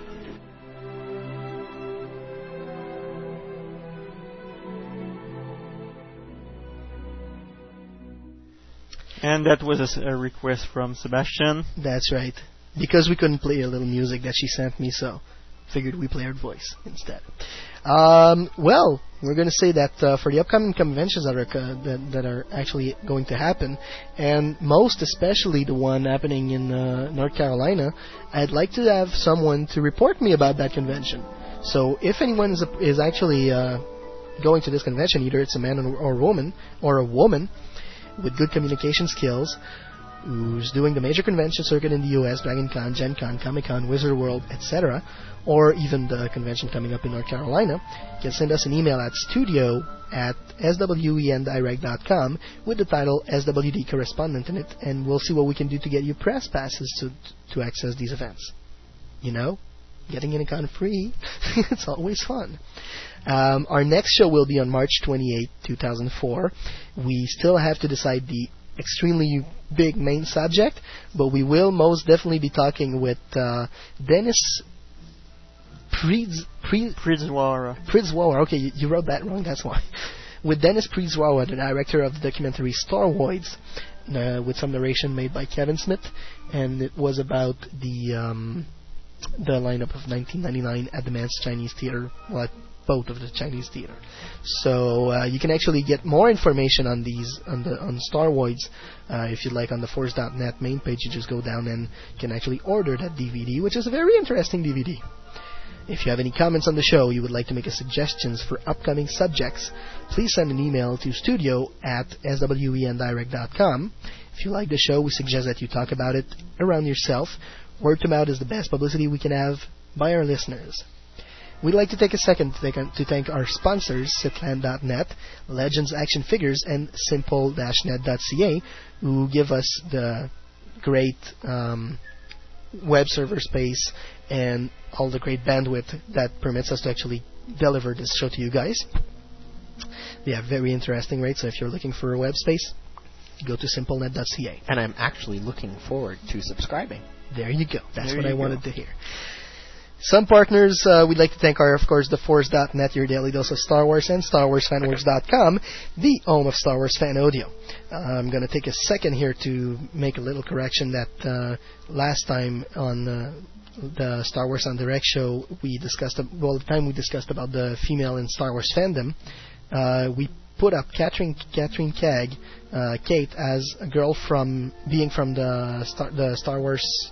the DMEB website, and she wasn't, so we're really sorry we did that mistake. There you go.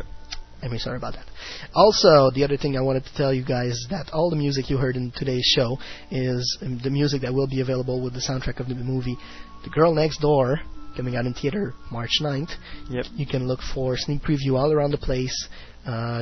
Take a look at your local listing and you'll probably be able to see it. Damn, we should be paid to endorse this movie. We receive passes for premieres. True. That's my story, and I'm sticking to it. And I'm telling you, see you next time on Star Wars on Direct, the voice of Star Wars fandom.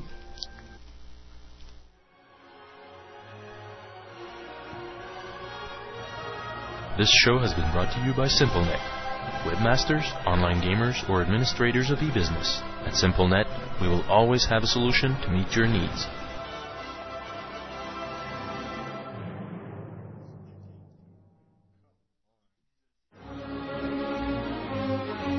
You were listening to Star Wars on Direct, the voice of Star Wars fandom.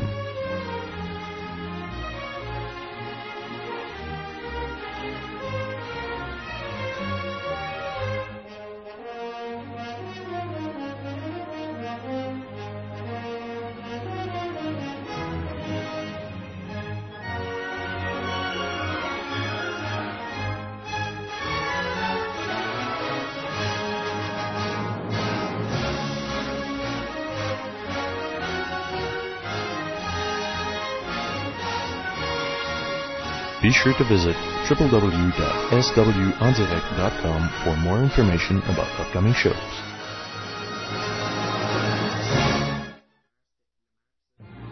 Legends Action Figures, the place for Star Wars figures and collectibles in Canada. Visit our website and compare our prices. We've got customers from all around the world and the best service around. Come meet the staff at our Montreal store or visit our website at www.legendsactionfigures.com. All prices in Canadian dollars. Cyclone.net, c'est les toutes dernières actualités sur l'univers Star Wars. Plusieurs dossiers sur la saga, des événements et rencontres entre fans. Un énorme forum de discussion. Une radio web à contenu 100% Star Wars, incluant une ligne ouverte en direct. Plusieurs concours ouverts au Québec et en Europe, et bien plus encore. Ne résistez pas à la tentation du côté obscur. Cliquez sur le www.cyclone.net. Sir, if you'll not be needing me, I'll close down for a while.